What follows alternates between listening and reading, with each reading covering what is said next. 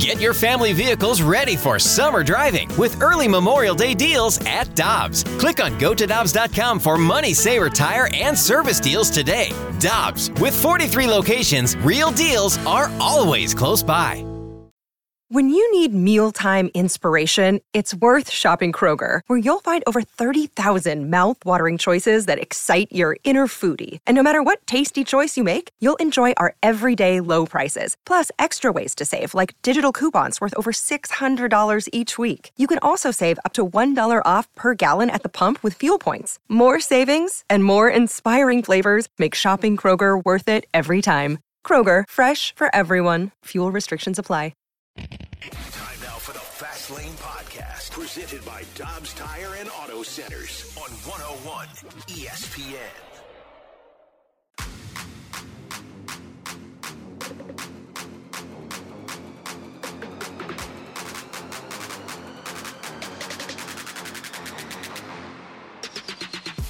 Let's get nasty on a Friday. It's a Fast Lane on 101 ESPN. I'm Anthony Stalter. Alongside me today, Andrew Marsh and our guy, Brandon Kiley, who's just going to stay right where he's at and do a couple more hours of radio. Thank you to BK and Alex Ferrario for doing some extra work with me the last couple of days as Jamie Rivers is out of town. And BK, I wanted to start with this. I don't want to do the whole revisionist history thing, but I can't remember a weekend in St. Louis sports that had this much action, this much local live action in quite a while. Now, we've had Cardinals playoff games matched up with Blues regular season games. We've even had like a Rams Thursday night game and a Cardinals playoff game. But for a weekend to set up like this, where you have Mizzou, you're a proud Mizzou alum. Indeed.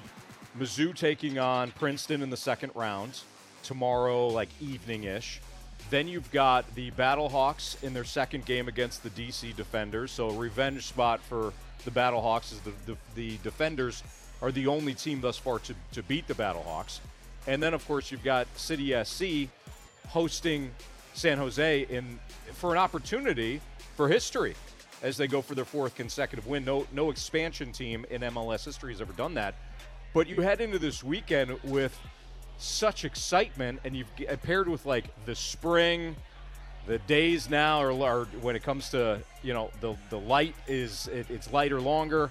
You've got the first two rounds of the NCAA tournament, which is always exciting. It's St. Patrick's Day, and we're live here at Max in downtown Alton again, second straight day. But man, this is about as good as it can get for like regular season action. Yeah, when we found out that St. Louis was going to have the MLS, this is the kind of weekend that you were hoping for, right? This is what it builds up for, is before the Cardinals season has really gotten going. I know they got spring training going on right now, but we're not in opening day or anything like that.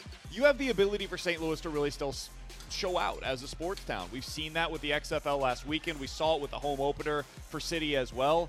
They have opened up the 400 level once again for the Battlehawks. We've seen City's going to sell that thing out once again for this game. It's going to put St. Louis once again on the map nationally in terms of people talking about St. Louis is a great sports town.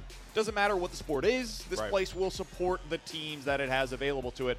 It does stink in my, just for me, like selfishly, that the games are basically at the exact same time. Mm-hmm. I think it would be so cool if you had the ability to be able to like go down to the Dome at 5 and then you head over to City's game starting at 7:30, and you can kind of knock out both games in one day. That's what we saw last weekend with the Battlehawks and the Blues. You were able to kind of get both games in one day.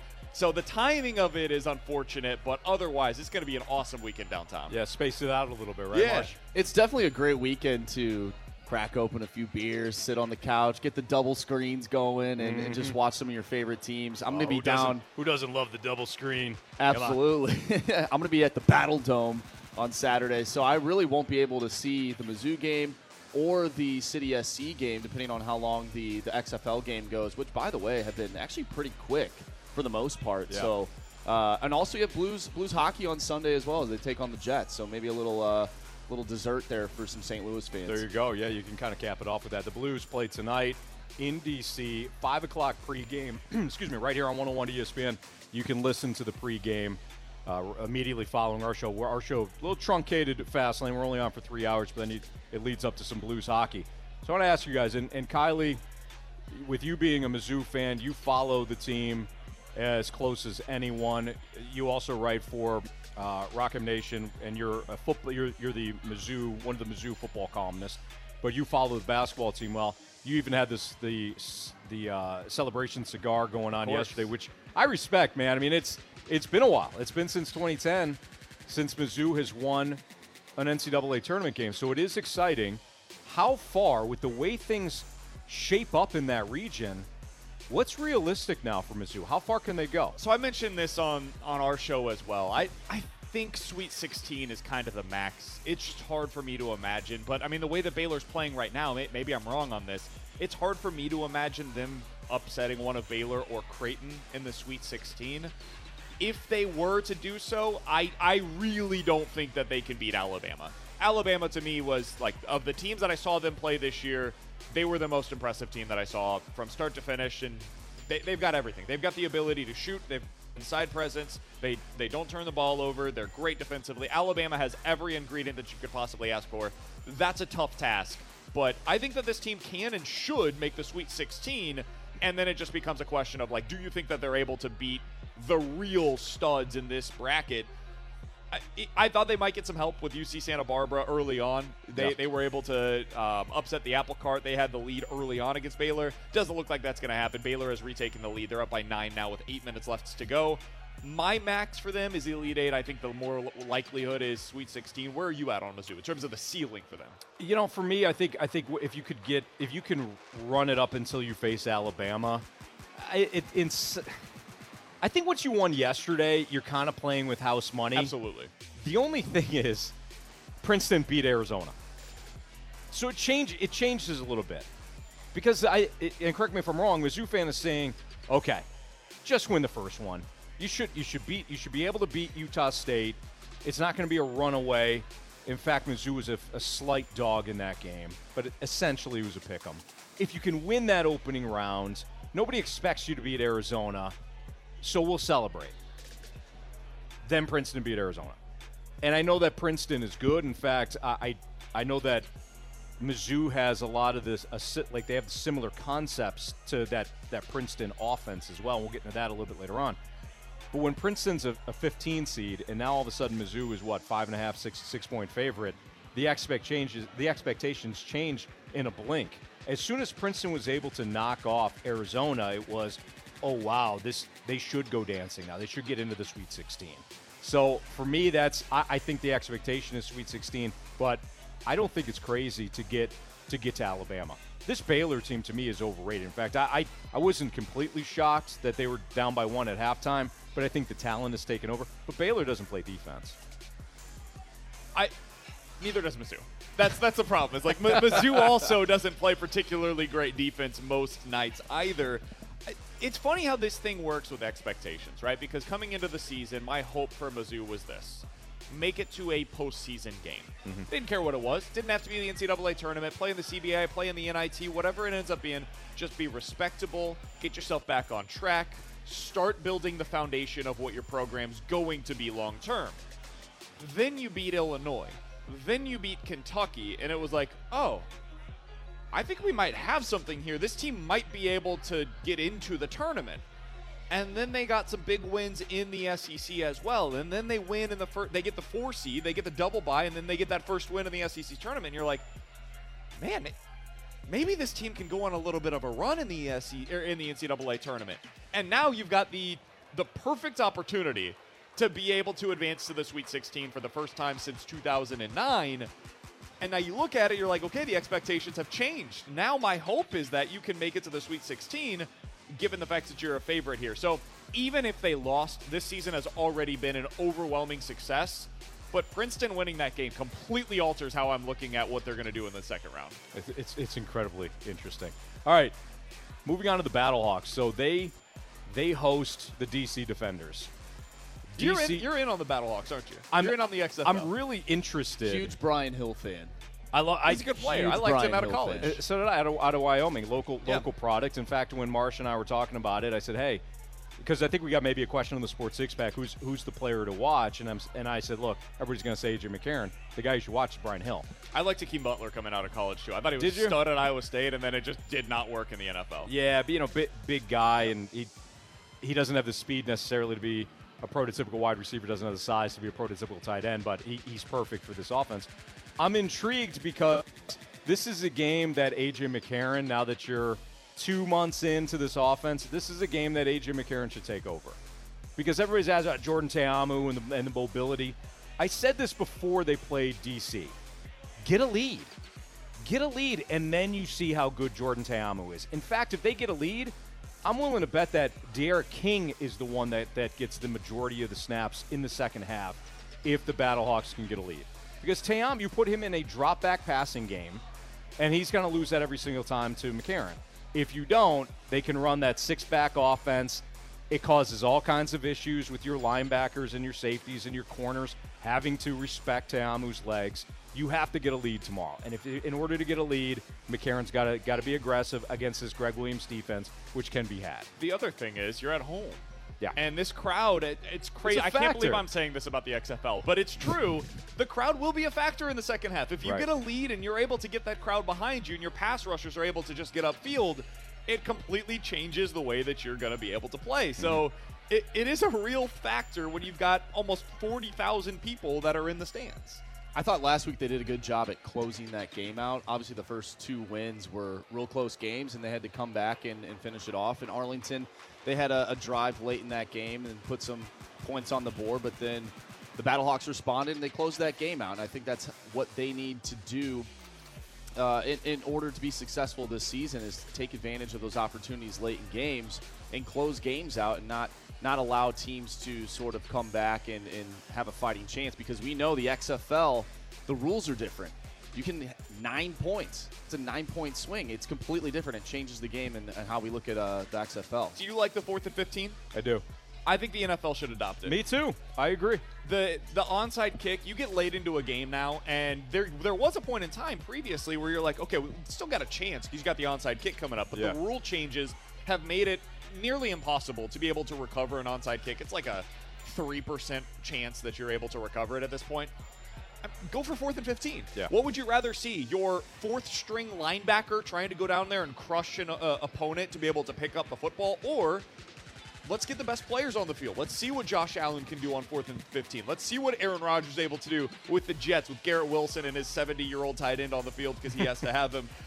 I would prefer it that way. I think it's something that if there's one rule the NFL should adopt from the XFL, it's making comebacks more possible by adding in that 4th and 15 late. I'm with you. You have instant drama when Patrick Mahomes is attempting a 4th and 15 to get the Chiefs back in the game. And you have Andy Reid that can design plays that, I mean, let's be honest, you're going to get some wide open looks at times too, just designing those plays if you're somebody like Reid or Kyle Shanahan or Sean McVay. I agree with you. I think it should be adopted. The pushback that I've heard is like, well, you don't want this happening in every game all the time. It wouldn't. Guys, It's still a I mean, look, 4th and 15 is still incredibly difficult to and get. it's at your own 25. And also, you don't have to do it at the end of the game either. If you want to do that maybe in the middle of the game, or But coaches are You know what I'm cowards. saying? Let's be honest. Like they don't even go for it on like 4th and 3. But think back to the Super Bowl. The most aggressive team on 4th downs in the NFL is the Philadelphia Eagles. They had an opportunity. I think it was from their own 35 late, where they decided to punt. This was on the Kadarius Toney punt, and they didn't go for it in that spot. That was the exact type of scenario where you probably should. They decided not to. Why? Because coaches don't want to go for it in their own end. Right. So you're not going to see these teams like playing make it, take it or anything like that. Yeah. It's going to be 4th and 15. That's a long shot opportunity for you offensively, but it's better than the onside kick. So I love it. I think it's something that the NFL should absolutely look into. And it's only fourth quarter, too. So you have to be trailing or you have to be tied in the fourth in order to do that. And I honestly wouldn't mind getting rid of that part of it. Just See, I kind of like that it's only in the fourth quarter. I don't think teams would do it anyways. I agree with that. You know, some like the analytics are going to say, well, I'll just go for it Doug anyways Peterson's at some going to be point. like, no, it makes sense. Yeah, exactly. And then the Jaguars are going to lose 32-9, and you're like, what the hell are we doing here? real quick from the 636, the XFL's replay setup crushes the NFL's, and it's not even close. I like that look. I like the fact that it's quick, too. I think the XFL, March, you alluded to this earlier. I like the tempo thus far of XFL games and the way that they kind of get in and out with the replays. I agree with that. All right, 2:14, your time check is brought to you by Clarkson Jewelers, an officially licensed Rolex jeweler. Real quick look at the scoreboard. Baylor will not be upset today. With 4 minutes remaining in that one, it's now 69-54. Believe it or not, UC Santa Barbara did have a 1-point lead at halftime. It's been Baylor in the second half. 30-30, VCU St. Mary's just tipped off in the second half, so that's the 5-12 seed in the West region. And Marquette with an early lead on Vermont, 24-18, with just under 8 minutes remaining in the first half. We nearly had an upset. Kennesaw State was up by, 10, 12 points at one point in the second half. They lose 72-67 to Xavier, so Xavier does not go down like that 3-14 matchup that we saw yesterday. Furman and Virginia was 13-4, right? Yes. Okay, so we haven't seen a 14-3. We've seen a Princeton. Not yet. Yeah. 15-2. Okay. Hopefully we see a Iona over UConn later today. Wouldn't hold your breath. Not that it matters, because I do have UConn winning it all, but USC was my, hey, nobody has this team. You switched it at the last moment. I did. I said, let's roll the dice here. Nobody's got the Trojans, and here's why. They lost by 10 today to Michigan State. So I can rip up the bracket. That's done. All right. I want to get into this next. BK, when you're looking at the differences between Mizzou now and Mizzou over the past 10-plus years or so, what's the difference? Why has he been able to accomplish this when others have failed? We'll get into that conversation next on 101 ESPN. We're right back to the Fast Lane Podcast, presented by Dobbs Tire and Auto Centers on 101 ESPN.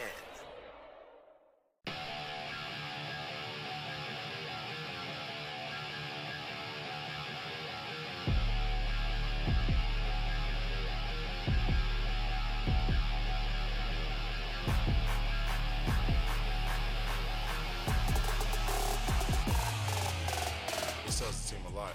We talk about this all the time. Everyone on the team gets asked this all the time.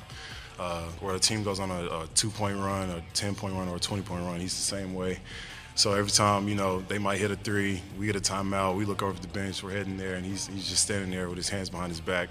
So now that leaves us, there's no reason for us to be yelling and, screaming at each other because he's not doing it at us. We get there, he was like, everybody just calm down. Power clap and reset. So, it's big for the team, and I'm glad he's that way. That was Kobe Brown, guard for Mizzou. Advances to the second round where they'll take on Princeton tomorrow following a 76-65 victory over Utah State with Brandon Kiley and Andrew Marsh. I'm Anthony Stalter. We're at Max in downtown Alton for another day of the NCAA tournament. We'll update you on some scores in a little bit here. But, BK, I wanted to ask you, and I did ask you this initially after the win yesterday, but let's focus in on Dennis Gates because that's who Kobe Brown was talking about. And from what I've read and seen from Dennis Gates, it matches up perfectly with what Brown is talking about there. He's just got this even approach to him. And as much as college basketball generates those emotions and that energy, to have a coach that doesn't get too high or too low, I think is important. Beyond that, everything I've read about Gates is that he truly gets to know you, no matter if you're playing for him, coaching for him. When he was an assistant at Florida State, he would go out and try to, observe Jimbo Fisher or like the women's or men's soccer coach. It didn't matter who it was. He absorbs anybody that coaches at an elite level. Picks like certain things that he likes about them. But I think when it comes down to it, Gates and the communication aspect of this, and guys like Brown wanting to play for him and wanting to give their all to make sure that they don't disappoint him because he cares so deeply about them. Like, we could talk about the X's and O's, but at its root, we are talking about kids. And thus far, Gates has knocked it out of the park with guys wanting to play for him. It's a weird and honestly terrible nickname, but he's been nicknamed the relationship collector by certain people. That's something that's been written about at times this year because he's so good at walking into somebody's life and then you instantly feel a connection to Dennis Gates. And you're not totally sure why, but you walk away saying, like, man, that guy was impressive. Yeah. And that's the way that he's been able to recruit in his history as well. And that's, I think, the first thing that stands out to me, Stoltz, is that you've got a guy who has all of the good qualities of Konzo Martin, because for as much as he was frustrating at times, Konzo Martin had some great qualities as a man, as a human being. He's a guy that I would want my kid playing for in college. The problem was he didn't have the offensive system, and he wasn't a great recruiter the way that we all expected him to be. Gates has those qualities off of the court, but also adds in the element of, I've got an offense that's an NBA-style offense, and we're going to play with some tempo, and it's going to be a lot of fun, and kids are going to want to play here because of the offense that I'm running. He's got a defense where he's literally running everything. I mentioned this yesterday where their defense is kind of like Steve Spagnuolo, what he does in the NFL. I read a piece recently on Spags, and other NFL offensive coordinators are like, you never know what he's going to run, and you think he's crazy for running stuff when he does. Like, he'll run a zero blitz on 3rd and 15, which is the opposite of what you should be doing, and that makes it difficult to prepare for. Mizzou's that way defensively. So that's part of what makes him so special, but I think it comes down to two things for me. Player identification and then developing that talent once they get on campus. And then 2, having a clear identity as a team. Yeah. When you've got those two things and they have developed both of them, that's how you become a good program, not just for like a one-off, but it can become sustainable. And that's what I think Dennis Gates is trying to build. You know, the other aspect that I love, and look, when you're talking about successful coaches and we're talking about Dennis Gates and what he has been able to accomplish in just a short time. I mean, he was announced as the Mizzou head basketball coach, I believe, on March 2nd or March 10th of last year. Yep. It was almost a year to the date that he got an extension and a raise. Mizzou beats Tennessee in the opening round of the SEC tournament, and then less than a week later, they beat Utah State, and you're going to the second round for the first time since 2010. I mean, you've been able to accomplish that in a short order, but the thing that I've always kind of gravitated toward when it comes to coaches is you either are a genius X's and O's person that people just gravitate to you because they want to know what makes you part of, like what you're seeing that very few other coaches see, or you can relate to your players and get the most out of them. And it seems to me that Dennis Gates has a little bit of both. Now, I don't think from what I've read, I don't think he seems to be some genius X's and O's, some creative, let's reinvent the wheel. But I love how he borrows from distant. Yeah. You know, he takes away, like, he's running like a version of the Princeton offense, but he's not doing it at breakneck speed. Yep. You know, it's controlled. They're fast, but they're not out of control. Defensively, you've broken that down. I love how he has said, okay, this works, but I only like that, so I'll apply it to my system. To get that balance of, I could see what works for other coaches and other teams. I'm going to borrow that. That shows humility, but I'm also going to put my own spin on it.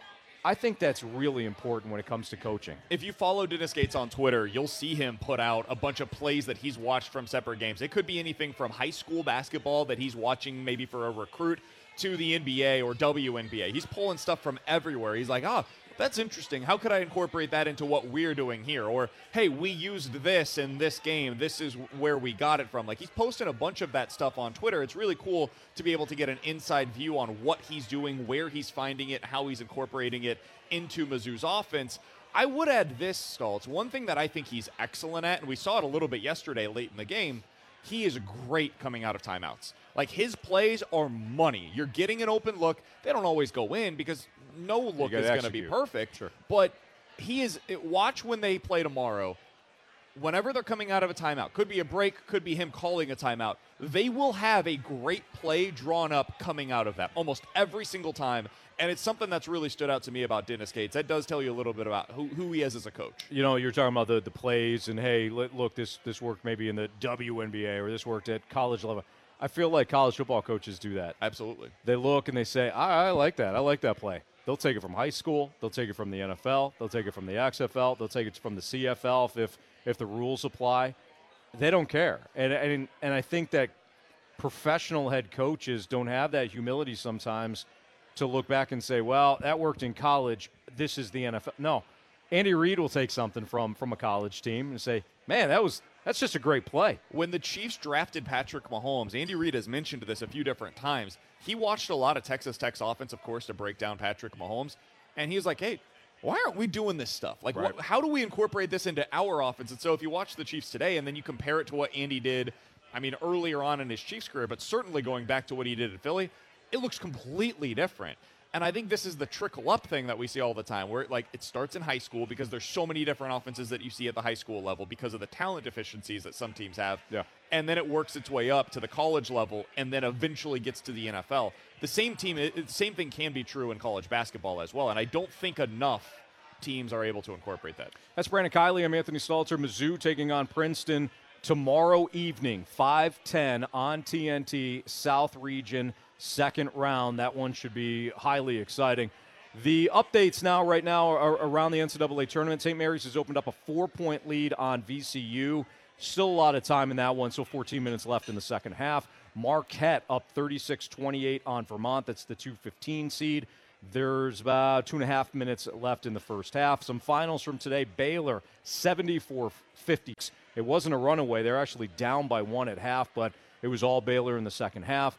Xavier survives 14 seed Kennesaw State, 72-67. Believe it or not, Xavier was down double digits in the second half, but wound up rallying and winning by 5 in that one. And then Michigan State cruised in the second half against USC, 72-62 was that final. We'll keep you updated on the NCAA tournament. I want to ask you guys, when it comes to stars and star athletes, a lot of times you think of the most talented players, certainly the ones that might have the resume as a prospect in baseball or coming out of college. But then there's some stars, like Lars Nootbaar, captivating a country, and you think to yourself, why? Let's get into that next on 101 ESPN. The smartest way to do your homework is Heckman Lumber.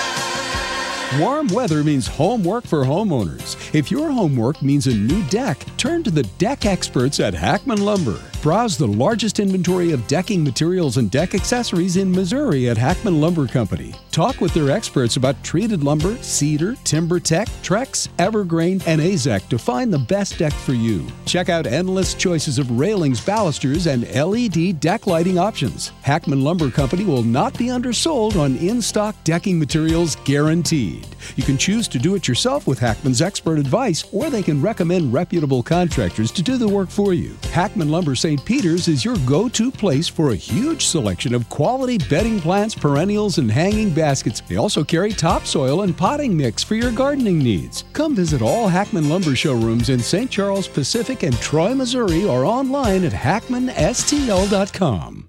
Another day is here, and you're ready for it. What to wear? Check. Breakfast, lunch, and dinner? Check. Planning for what's next and how to save for it? That's where Bank of America can help. For your financial to-dos, Bank of America has experts ready to help get you closer to your goals. Get started at one of our local financial centers or 24/7 in our mobile banking app. Find a location near you at bankofamerica.com/talktous. What would you like the power to do? Mobile banking requires downloading the app and is only available for select devices. Message and data rates may apply. Bank of America NA, member FDIC.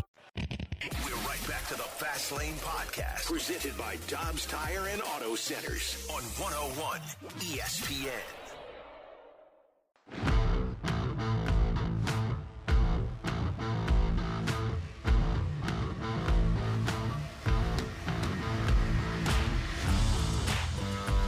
Live from Max in downtown Alton, it's the Fast Lane on 101 ESPN, a great spot to watch not only NCAA tournament games, but anything going on this weekend. You got to get a Blues game tonight. In fact, the Cardinals spring training game is on right now against the Marlins. The game's a lot closer than that 16-1 score would indicate, but Cardinals up 16-1 right now on the Marlins. And I want to talk to you guys about a player that's actually not in camp right now because he's playing for Team Japan in the WBC. But I wanted to ask you guys about Lars Nootbaar because I found this kind of interesting. It was a bit of a throwaway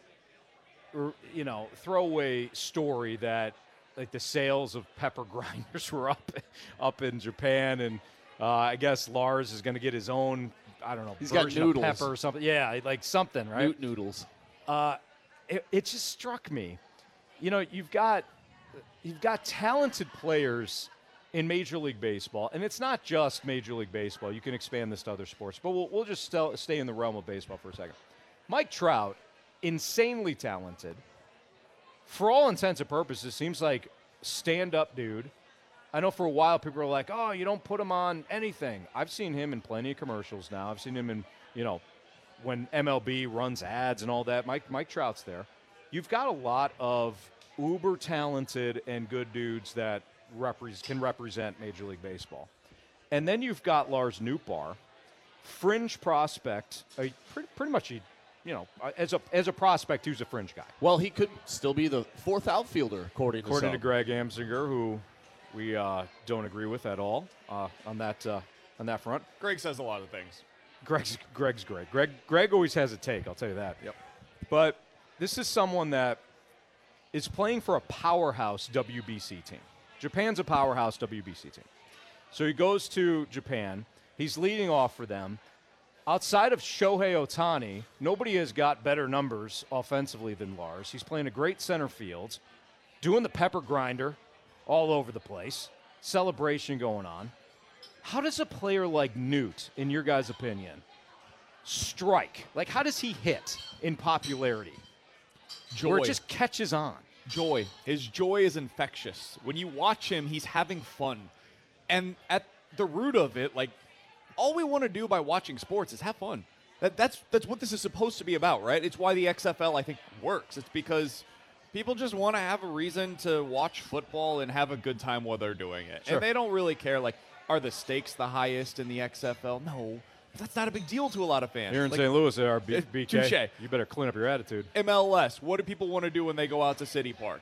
Are people living and dying with City? I think there is a portion of the audience that absolutely is. Yeah. There's a lot of them that go out there because it's fun. It's a great atmosphere to just take in a sporting event. And so with Lars Nootbaar, to bring it back to him, he just always looks like he's having the most fun in any room that he walks into. Mm-hmm. And I think people crave that. They want to associate with it. They can feel it exuding off of the television screen or off of the field. And so I think that it's not just Lars, but like when Steph Curry first broke into the NBA and we were like, holy cow, this guy is incredibly talented, and he just always looks like he's having fun. I think Patrick Mahomes has some of that. He always looks like he's having fun on the football field. And so I think if you are highly talented and you bring that to the table, like the roll glue guy that ends up just having the most fun, man, that's how you can become a legit superstar in whatever walk of life that you're in, because people feed off of it. I think it's a little bit of that, and you have to have a little bit of swag to yourself, too. All the players that you just mentioned, they all have a little bit of swag. You look at a guy that came into the MLS, Zlatan Ibrahimovic. Not the most likable guy by the way that he would talk to people and the things that he would say. He took a page out of the LA Times saying, "You're welcome," basically. But that guy had a ton of swag to him, and people fed off that. Yeah. And so he's a player that like that. Mike Trout, you mentioned Mike Trout. I feel like Mike Trout does have a lot of swag. He does. But he just doesn't have that, like. Well, that's why I wanted to. I don't even know how to explain it. He doesn't have that. He doesn't have from it. a popularity standpoint. He doesn't have that it factor. He's like Paul Goldschmidt. Paul Goldschmidt's one of the best baseball players in the world. Right. But he doesn't have that type of swagger it factor that makes him quiet, unassuming. Exactly, which works perfectly in this market.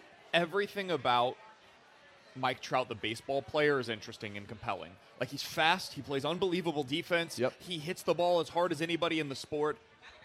After that, though, nothing about him is particularly interesting.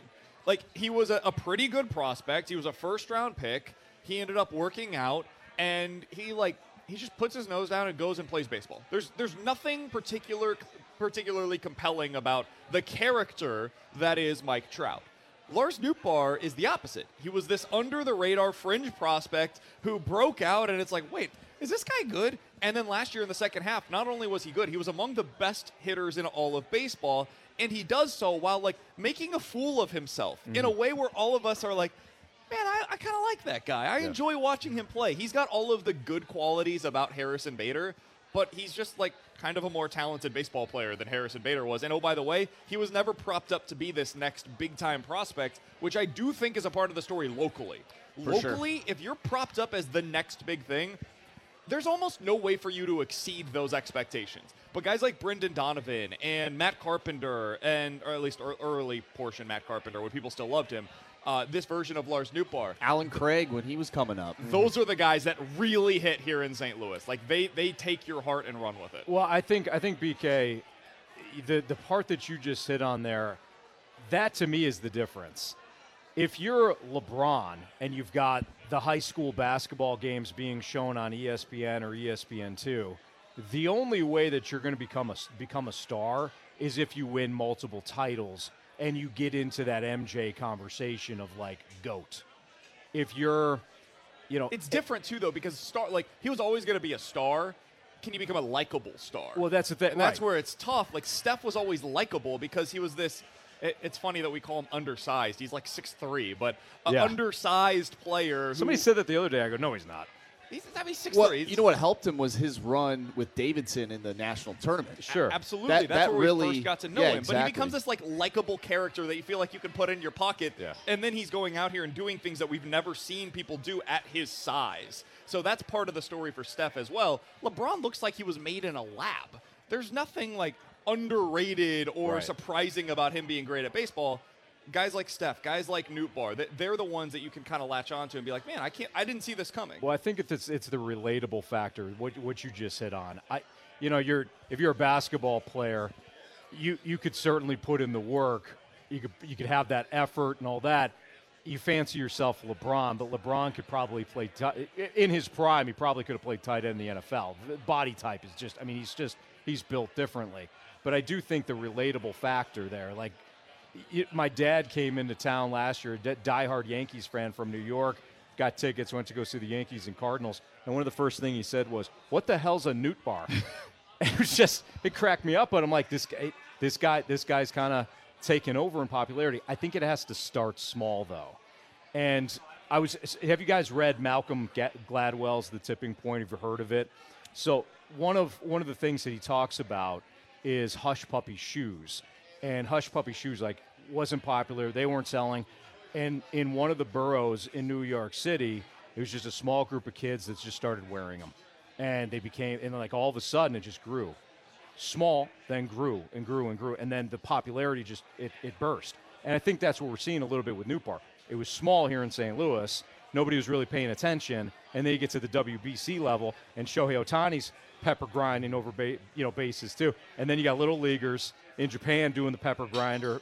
Like, it just grew and grew and grew. But I think it's got to start small. I think part of that too is he makes other superstars get out of their element. That's a great point. Paul Goldschmidt becomes a character around Nootbaar. Nolan Arenado really loves Lars Nootbaar. Like, they lived together for part of the offseason, and he like makes them more approachable. Shohei Ohtani is like this unbelievable Babe Ruth caliber player, but I don't think that a lot of baseball fans feel like they know Shohei Ohtani, or they don't feel like he's kind of Mike Troutish in terms of he's just unbelievable to watch. I've never seen anything quite like this before. But now you've got him doing the pepper grinder with Lars Nootbaar, and that becomes approachable. So I think there's something to that as well. And I wonder if who you play for has any effect on that as well. You look at the Angels, they've been terrible for the past decade. They haven't made the playoffs since 2014, right? Mike Trout, Shohei Ohtani, best two players in baseball. They haven't even sniffed the playoffs. You look at Lars Nootbaar, he's in a great market to play baseball. Now he's in Japan, which is also a great country to play baseball in. He's experiencing that for the first time. They're experiencing his his happiness, and the text line calls it Zazz. So we'll call it Zazz for the sake of the conversation. He's becoming. Did they hack off the paw? Because it's Puzzazz. Puzzazz. And I think that's his nickname too. in Japan. They use a word that is like pizzazz, and yeah, I think that's pretty creative by the text line. I think everybody craves an underdog, and Lars Nootbaar's an underdog. And like, why is the tournament so great? Because you can latch on to, for 2 hours, a team that you've never seen before. Yeah. Princeton, for 2 hours, became everybody's favorite basketball team in the country. They became your favorite basketball team. 100%. For a couple of hours, I was like, man, I really love Princeton. Have I watched a single Princeton game in the last 10 years? No. But I am now, and I'm all in on it. You love the underdog, and it's what makes March Madness so great, and it's part of what makes the Lars Nootbaar story so great. By the way, before we move on, text from Thanks Dad, Malcolm Gladwell, name drop, humble brag. Does he know him? No, you made the name drop. Oh, I don't know him. I just I just referenced his book. A humble brag that you read the book. Stelter humble brag. He read a book. Yeah, and actually, I'll be honest, I didn't even read it. I just listened to it on CD. Back when CDs were still a thing. Humble brag. He probably read that to you. Yeah, he probably Malcolm did. Malcolm Gladwell sent you a particular version of it. Yeah, I basically picked him up. He got into the car every day. He read the book to me. Of course. And yeah, that's it. We're tight. Malcolm Gladwell and I, who have nothing in common probably. It's a Fast Lane on 101 ESPN. If you're hoping for that VCU 12-5 upset, I don't think you're going to get it. 50-42. Still plenty of time. You got 8.5 minutes left. We've seen crazier things in this tournament, but right now VCU's got a lot of work to do. Vermont trailing Marquette by 9 at halftime. It is early in the first half, but so far it is all Pittsburgh, the 11 seed, the play-in teams, the first 4 teams that get in, specifically those 11 seeds. There's been one that is advanced to the second round, I think in 11 of the last 12 years or whatever the run is. They're up 13-2 now against Iowa State. That's your updates right now in the NCAA tournament. What's trending is next from Max in downtown Alton. It's Fastlane on 101 ESPN. We're right back to the Fastlane podcast, presented by Dobbs Tire and Auto Centers on 101 ESPN. It's time to find out what's going on in the sports world with What's Trending Now. Brought to you by Goodwill. Donate a car and get tickets to the St. Louis Cardinals.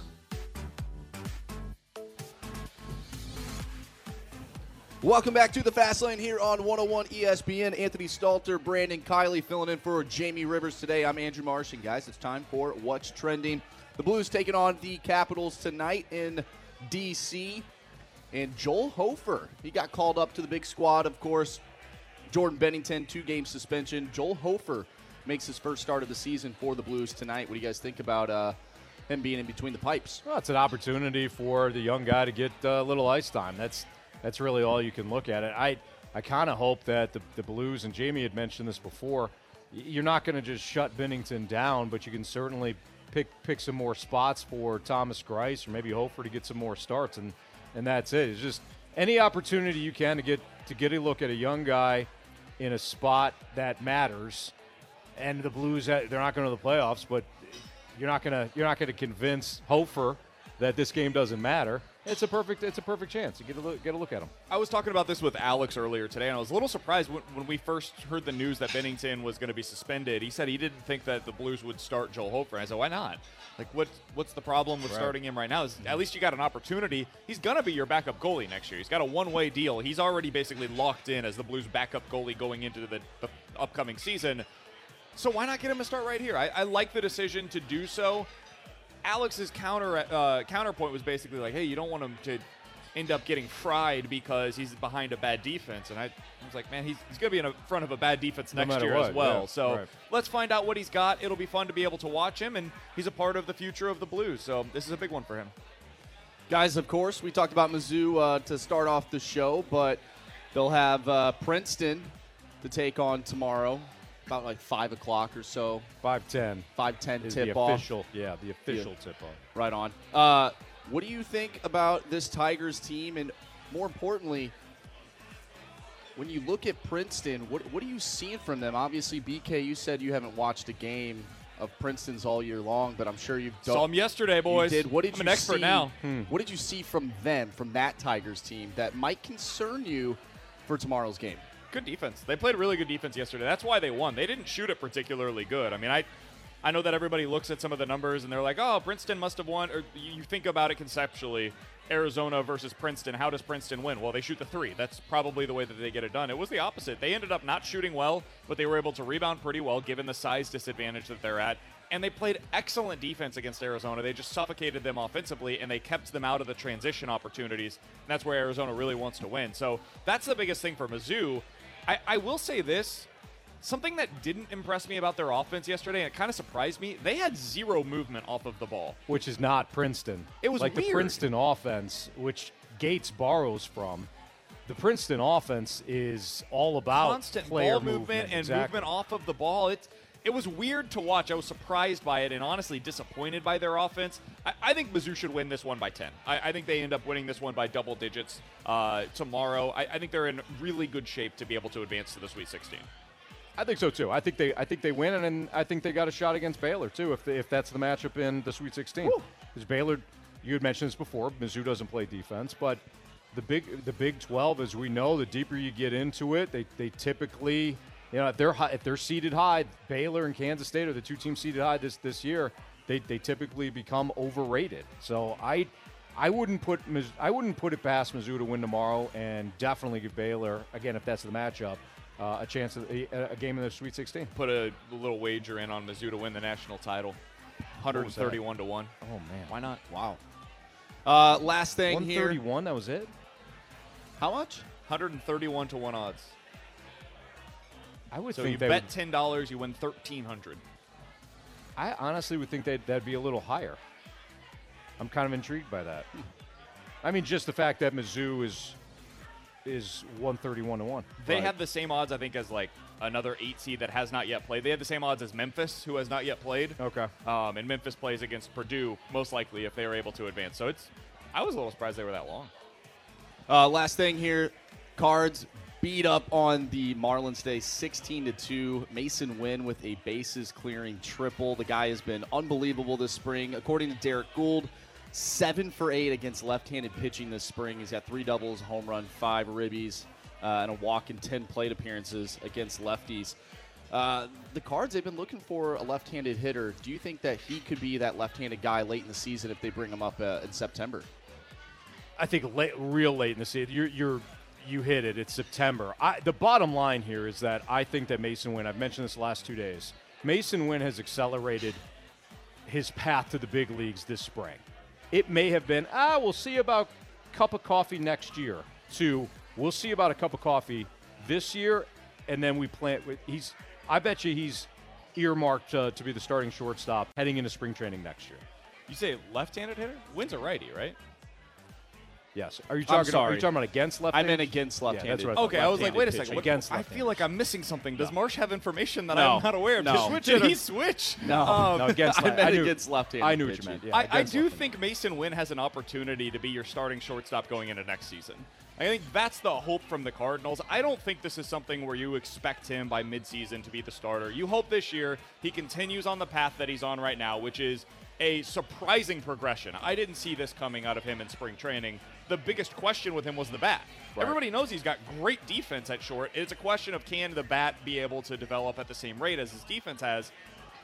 It appears that the answer to that is yes. So what do you do with Tommy Edman then?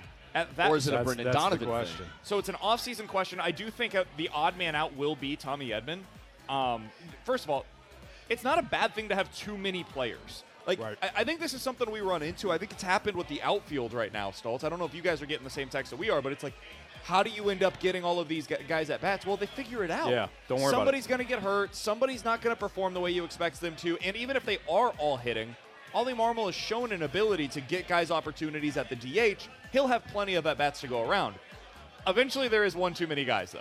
And Yeah. I think if you end up having Mason Wynn along with all of these guys that we're already talking about, that's probably the last straw where you do have to probably remove somebody from the equation because you're not extracting as much value as you could by trading them somewhere else. I think Edman will be that guy. Another team will view him as a legitimate starting shortstop.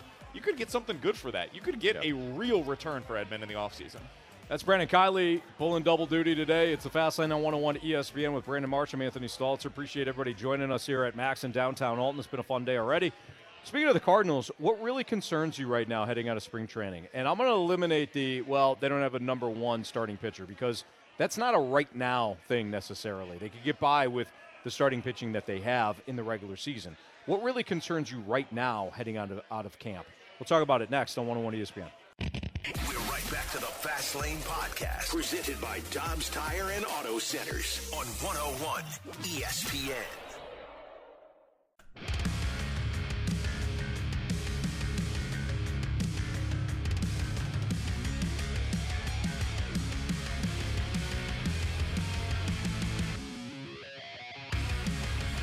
A quick update as we sit downtown Alton at Max, and still plenty of time to get on down here, have some drinks, enjoy, St. Patrick's Day and the NCAA tournaments. The games are on right now. Environment's awesome. Food is great.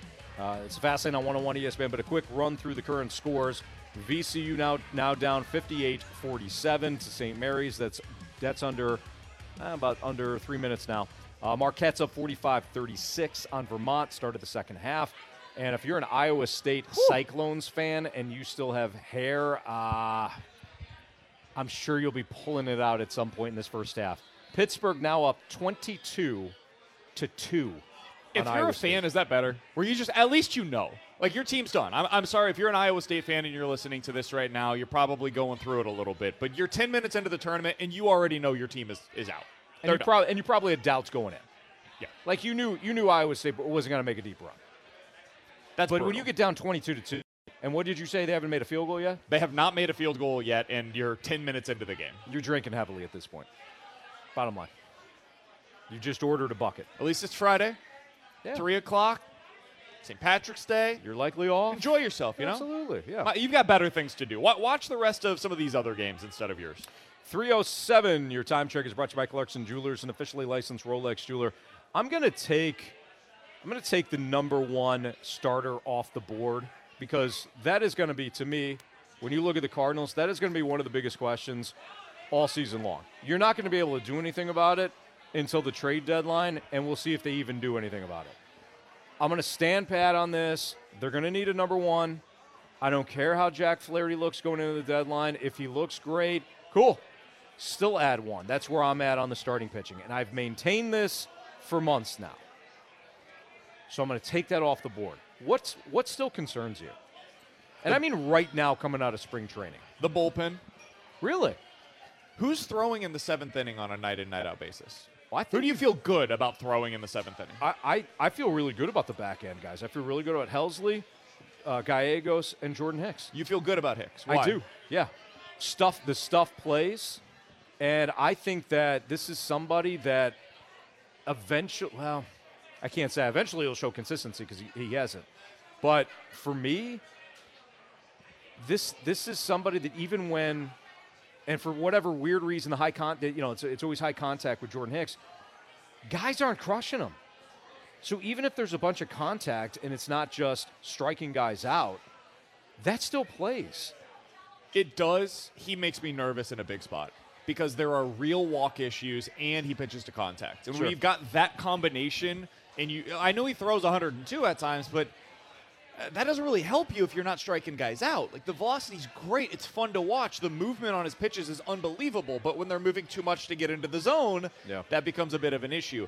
I get nervous once you get into the seventh inning because I just don't know who the guy is going to be consistently. And I think it does come down to your trust level on Hicks. If you trust Hicks, this bullpen should be okay in your mind. If you don't, though, like me, that's where the questions come in. Because after that, it's like, do you have Palante in there? Do you have Woodford in there? What's Stratton giving you? Verhagen's going to be a part of it. Wilking Rodriguez is a fun story, and I think he could be good. I have no idea, though, as a Rule 5 pick. And then Zach Thompson had some seriously great moments last year, but there were also times where the Cardinals were questioning whether or not he was an actual reliever. Yeah. What does that look like now that he's in that role of a potential high-leverage lefty?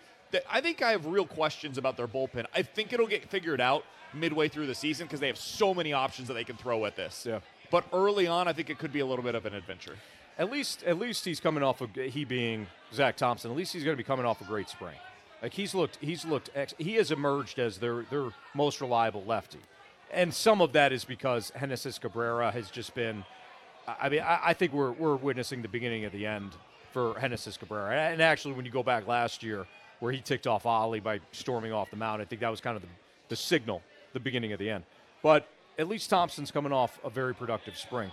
The other thing too with the bullpen is that it's so volatile, and it's not just the Cardinals. It's just one of those positions in sports that it can change so rapidly from year to year. And I'm not copping out. Like you bring up legitimate points, sure. Okay. But that is the one thing that year in and year out will be available at the deadline. There is always a bad team looking to shed salary with a good reliever. And this is why I like the way that the Cardinals approached the bullpen this offseason, is because there is so much volatility. Yeah. When you go out there and you give a multi-year deal to a reliever, you have no idea what that player is going to be by year 2. I hate much that. less by the 3rd, 4th, potentially 5th year of it. It's just really hard to be able to predict. And so when you throw a Wilking Rodriguez, you have a Guillermo Zuniga, who I don't know if you've been watching him in the World Baseball Classic. Yeah, he looks great. He looks unbelievable. You've got Thompson. You've got Palante. You've got a lot of guys that you can throw at this thing. Maybe Liberator eventually becomes somebody that you can trust out of the pen. You've got options. I just think it's going to take some time to be able to filter through who the best ones are for this specific season. What's your answer to that? Wainwright. What is your biggest question mark that you have right now? Wainwright. If I take a step back, like going into the spring, I had concerns about whether or not you're going to have enough options in the outfield, let alone trying to figure out who's going to start and in what order and who's going to be the DH. Everybody's hitting well, not just the outfield. I mean, you got Arenado and Goldschmidt raking in the WBC. Lars has been excellent for Team Japan. Tommy Edman's got to come back over and he's got to get the jet lag situation under control and all that. But he's your ninth hitter, and you kind of know what you're going to get out of Tommy Edman. The offense looks not only sustainable. It looks great. It looks like it has the potential to be. And BK, I'll give you credit, man. You had said this a couple months ago. You said this offense could be the best in baseball. I genuinely believe that. I think it has the potential to be the best in baseball. I think the expectation going in, like the bare minimum, it should be a top 5 offense in the sport. Certainly. So when I circle my one concern, it's Wainwright. If he doesn't give you innings, forget like the 82 and 89, will that play and all. If he doesn't give you innings, you're looking at a spot where you're relying more on your bullpen, or you're looking at maybe piggybacking. And where does that, does Dakota Hudson get a spot at some point? Because I think he's going to start in Memphis, but does he come back up sooner rather than later because you're not getting enough out of Wainwright? Not to mention it's a legacy player in his last year, and the guy has meant more to your organization than anybody on the roster right now. Where do you see Wainwright, though, in terms of where he's at on the pitching staff? Like, I see him as like a 4 or 5 at this point. So, like, maybe you can 100%. Get away with not getting those innings that he used to actually give you in his prime. If you're only getting 5, though, out of certain guys, like not everybody's going to be pitching well. For sure. So if you're only getting 5 innings, if you got 2 5-and-dive guys, I think you have problems. You do not have and this is where we can bring up the number 1 again. You do not have Scherzer eating 8 innings for you. You do not have Verlander going 8. You don't have, that stud. They're like, I don't care how he's pitching right now. He's going to give me 7 or 8. You don't have that guy. So if you have 2 5-and-divers and everybody else is going 6, I think those innings are that's when you worry about your bullpen being taxed. The other thing with Waino, and the reason why it's so important that he gives you the innings, is because it's his only value right now. Yeah. Like, you can't move him to your bullpen. His stuff doesn't play out of the bullpen. The value with Waino is the fact that he can get deeper into games. He can limit the exposure that your bullpen is having to face on his start days. That's where he helps you. He's an innings eater. At this point in his career, he's a guy that buys you time to get to the postseason. That's what you're hoping for him, and he's a really solid back-end starter. Mm-hmm. The concern is, if this stuff is real, and you brought up the velocity, and I do understand it sometimes can be overplayed, there comes a point in time, though, where you don't meet a bare minimum threshold in velocity. Yeah. Waino could be there right now, and that's my concern about him. I've maybe been sounding the alarms more than most, especially after his most recent World Baseball Classic opportunity. It doesn't look right. And we were told all offseason he found the fix. It was just the comebacker that went off of the knee. It messed with his delivery. Everything is fine now. There's no reason to be concerned. There's now reason to be concerned. 100%. This is a continuation of a problem that we saw. If this was new, it was different than what we saw at the end of last season, sure, I understand patience. This is now a continuation of what we saw at the end of last year, though, and it is legitimately concerning. And I think you would hate to see a potential top offense in Major League Baseball be squandered by a pitching staff that implodes. Yeah. Oh, big time. Yeah. You don't want to win. And that's what the question's been all offseason. Yes. Yeah. Right. You didn't do anything about it, and that's going to be the question, or the statement, I should say. Last thing on this, and going back to piggyback off your comment about, if it doesn't play, BK, Dunk used to talk about this all the time. When you get into the box, can I eliminate certain pitches on a certain day? Because if I can eliminate certain pitches, I can time up your fastball, or I can time up your curve, whatever your number one pitch is. I have a better idea. When you could go 3 or 4 pitches and you're throwing them all and you're dotting them all, I'm screwed. But if I can eliminate the fastball because you don't trust it, and I know I can sit really on your curveball because your cutter can be flat and you can throw that cement mixer up there at times, all of a sudden now Waino's best attributes come into play, and guys are timing up that too. So. And that's what he did in the World Baseball Classic. The first couple of innings, he wasn't trusting his fastball. He was exclusively going to the cutter. It's a concern. It's Fastlane on 101 ESPN. What advantages do small programs now have in college basketball? And maybe it's not even now. It's just they've always been there, and we're continuing to see it. We'll talk about that next on 101 ESPN. We're right back to the Fast Lane Podcast, presented by Dobbs Tire and Auto Centers on 101 ESPN.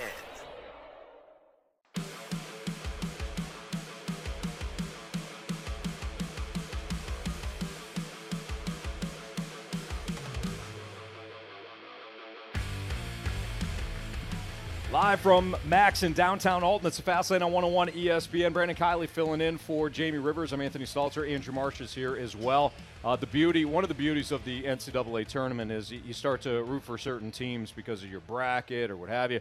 BK just said, "Come on, Marquette, come on," and all I could think of is go Vermont, because I had USC as a sleeper, and they got trounced today by Michigan State. So when you have a team going relatively far and they lose, you just root for chaos then. Oh, absolutely. Once your bracket, like Alex's bracket, is thrown away because he had Oral Roberts, which I still can't get over that. Yeah, who could have seen it coming, really, that Literally they would everybody. end up losing in the first round, and Alex had them in the Final Four. It was a real shock to everybody that was watching who picked Duke to make it to the Final Four. I think the Marlins had more runs today than Oral Roberts had in the first 10 minutes of that first half. It was bad. Iowa State today is doing their best Oral Roberts impression. That's basically what we're witnessing is a rerun of last night's performance. So Alex is now rooting for chaos. Stalter, when you had your bracket ripped up to pieces, you should be doing the same. Yeah. I nearly had the same reaction when Xavier almost lost earlier today. If they had lost, I have them in the Final Four. It's over. Game over. Once you lose in the first round, one of your Final Four teams, you have no chance to win. You're over. Just root for the chaos. Otherwise, continue rooting for your bracket, and that's where I'm at so far. I'm in a good spot right now, Stoltz. We're feeling good about this. Grant, I want you to fire up on the board the Christian Bale. Oh, good for you. Yeah. Because I want to fire it a couple of times at BK throughout What's the course more of the show annoying, today. fantasy football guy or bracket guy? Fantasy bracket football. guy. Fantasy football guy by a long shot. Because he's just going to continue to talk. He'll talk about what he's thinking, what he's going to trade. Trades that have been, Exactly. I have a different side of that. Bracket guy normally has 10 brackets.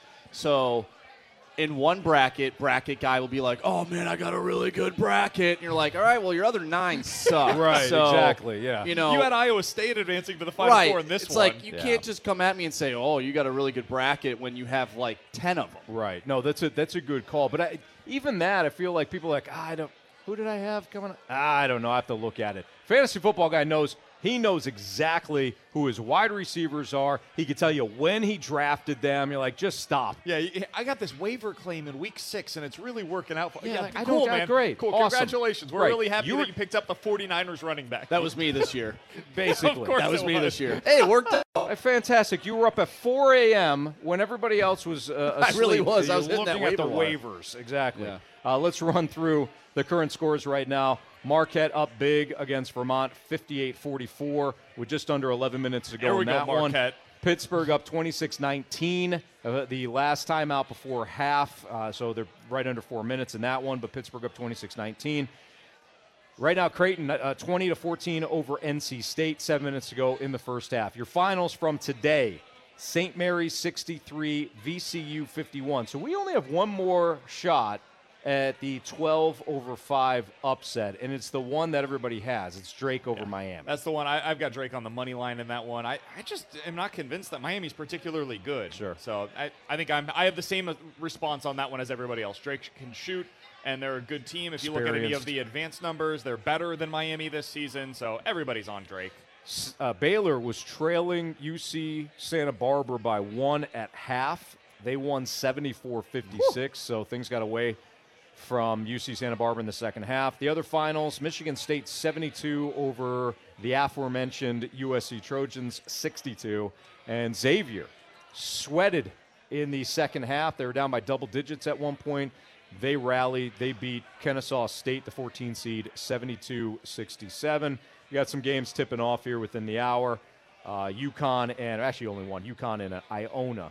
They're at 3:45. Go Gales. Go Gales in that one. You got want a couple some of Gale on Gale crime in the second round. That's what he I'm wanted. looking for. I got UConn winning it all, so let's not have that. Stoltzer, we talked about it. Doesn't matter, I know. But UConn winning it all would still be at least at least you had UConn, you know? On a one I don't seed. think that works. Come on. Once you're out, you're out. You don't get to root for your champion. Well, let's go Vermont. It's over. Let's go Vermont. Let's cause some chaos. Big catamount guy. Yeah. Speaking of the chaos, and I started to think about this. I'm like, I don't know if this is any different than in any other year, but I still find it an interesting discussion. When it comes to these upsets, whether you're looking at Princeton over Arizona yesterday or Furman over Virginia or really any other time that Virginia didn't win at all, you know, the 16 seed who was at UMBC beat Virginia the one year. BK, what do you think the number one factor is when it comes to pulling off the upset in the NCAA tournament?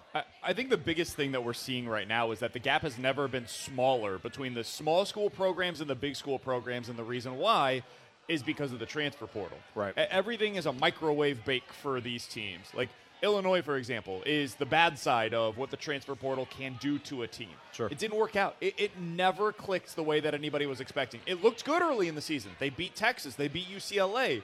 But then as you got further into the season and other teams started to make their strides, Illinois stagnated. And they were the same team in December as they were yesterday in the NCAA tournament. They just never coalesced the way that they thought they would. Right. So that's the downside. The upside is what we're seeing from Mizzou this year, where everything ends up working out. The guys come together. They do become a cohesive unit. And now you've got the potential to be able to go on a little bit of a run here. So I do think like the unease of that is what's made it possible for these smaller schools to be able to come away with some upsets. I also just think like teams shooting more threes is a big part of it as well. Yeah. It's a make or miss league, and it's both sides. It's the smaller schools that are shooting at a really high rate, and the big schools are now shooting at a really high rate, and that just increases the variance. If you miss your shots as, you know, whoever it ends up being, UCLA or one of the big programs that went down yesterday, you're not going to be able to advance, and that's just the reality of it. I also think experience.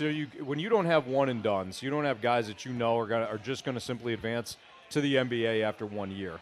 You can build a program that is sustainable. This is one of the reasons why Wichita State was so good for so long under Marshall. He had guys that he knew they were going to be there for 4 years. Fred Van Vliet is one of those guys. Absolutely. You just build a program around that guy. Yeah. You've got, Baker for a couple of years. You can build guys that are going to stay, develop that cohesion. They're tournament tested because they make it, and all they need is kind of one run. You know, Loyola Chicago for a couple of years before they fell off this past year. They were able to make a couple of deep runs. They had experience. They had guys that played together for a while. And then you get to the ultimate kind of balancer in that you're playing on different courts, unfamiliar rims. And if you don't think that matters, they've actually done studies on this. It's not like the dimensions of football or the dimensions of a hockey rink. It's different. You're different rims, depth perception. Depth perception. Huge. What's behind the rims? I mean, it's one of. I think it's the only home field / home court advantage in all of sports is in college basketball, whether you're out at home or a neutral court. So I think that kind of levels things out a little bit from a talent standpoint. It's not the number one factor, but I think it is a factor. I think there's some truth to that. I mean, watch your team play at Allen Fieldhouse and Tell me if there's home Right. court advantage in college basketball. I promise you there is at Allen Fieldhouse.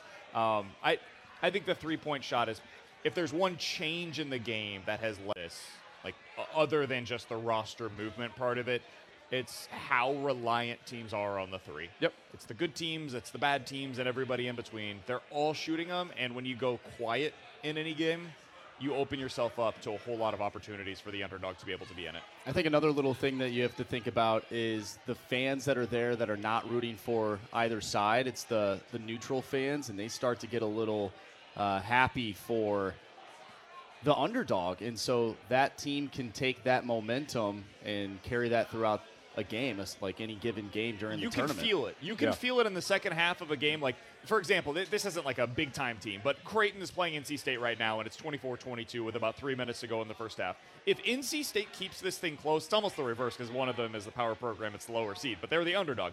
If NC State keeps this thing close late, the pressure then goes on to Creighton, and the crowd will turn on Creighton. They'll start rooting for NC State. Right. It's weird how it happens, and it's really the only sporting event where that would be possible. And I'm sure there were Mizzou fans at the game yesterday that were cheering on Princeton as they were making their late push. So. Absolutely. By the way, what was Pittsburgh up 22-2? Yeah. Would this count as a BKO? If it does happen, it's not 27-21. I told you guys not to watch anymore, so yeah, I think that would count. Okay, all right. So Pittsburgh up 27-21 now. Marquette rolling Vermont by 20, 66-46. That one's got 8.5 minutes left. And then BK just mentioned the Creighton score. Creighton's up 24-22 on NC State with 3.5 minutes left in the first half. What's the proper way to move on from a legacy player, and is there a way? We're dealing with a local situation like this, and then there's a national one, too, we'll talk about. That's next on 101 ESPN. We're right back to the Fast Lane Podcast, presented by Dobbs Tire and Auto Centers on 101 ESPN.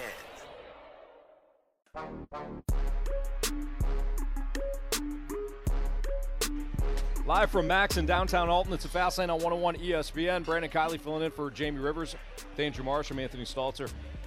I was thinking about legacy players because I was reading through some comments and listening to various hosts talk about the Aaron Rodgers situation and how stupid it was that the Packers are just going to go and kind of roll with Jordan Love, and why wouldn't you just welcome Aaron Rodgers back with open arms and all that stuff. And then I got to thinking, too, about the Adam Wainwright situation, and not that the Cardinals would ever entertain releasing Waino, certainly not trading him, but in relation to his struggles from last year, he had over a 7 ERA in his last 6 starts. This spring, there's been some question marks. We talked about it earlier today. Is there a proper way to move on from a legacy player? If they don't retire, they don't go out on top in their own Yachty, Albert even coming back. Is there a proper way? Or is it always going to be a source of contention? The latter, because the hardest thing in professional sports, and I've heard a million different coaches say this, but the one that I always apply it to is Stan Van Gundy. He's talked about this a lot. The hardest thing to do in sports is coach an aging superstar, because they still feel like they could be the player that they were in their prime, and they still want to be compensated as if they're the player that they were in their prime, Sure. but they don't have those same abilities later on in their career, and so it can be really difficult unless they're super self-aware to be able to get that guy the right contracts, to get them in the right role, and to make sure that they're used in the proper ways later on in their careers. Right. So it's hard, man. Like, every player's a little different. The Aaron Rodgers thing, I think, is very unique in that Rodgers has been a difficult person to work with his entire career. But for most of his career, the product on the field was so excellent that it outweighed anything that he was doing off of the field. The frustrations that he had with the front office, the frustrations that he had with some of his own teammates. And now I think that he's at a point in his career where it doesn't any longer for the Packers. They're saying, you know what? We don't need to deal with this anymore. Yeah. We're done. You do this every year. It ends up limiting what we're able to do in free agency. We can't do the same things in the draft that we want to because we're waiting on you, Aaron. We're done. We're washing our hands of this. You figure it out in New York. Go do your thing. So I think his is particularly unique because of who he is as an individual, but none of these things are easy, and I don't think there's a right way to handle it. Each case is a case-by-case basis. Yeah, there's no playbook, right? There's no rule book on it. Aaron Rodgers, Aaron Rodgers has turned into what Barry Bonds was for the Giants. Barry Bonds was so prickly, so difficult to manage, so difficult to, if you were a teammate, get close to. But he was just so ridiculously good that you just put up with it.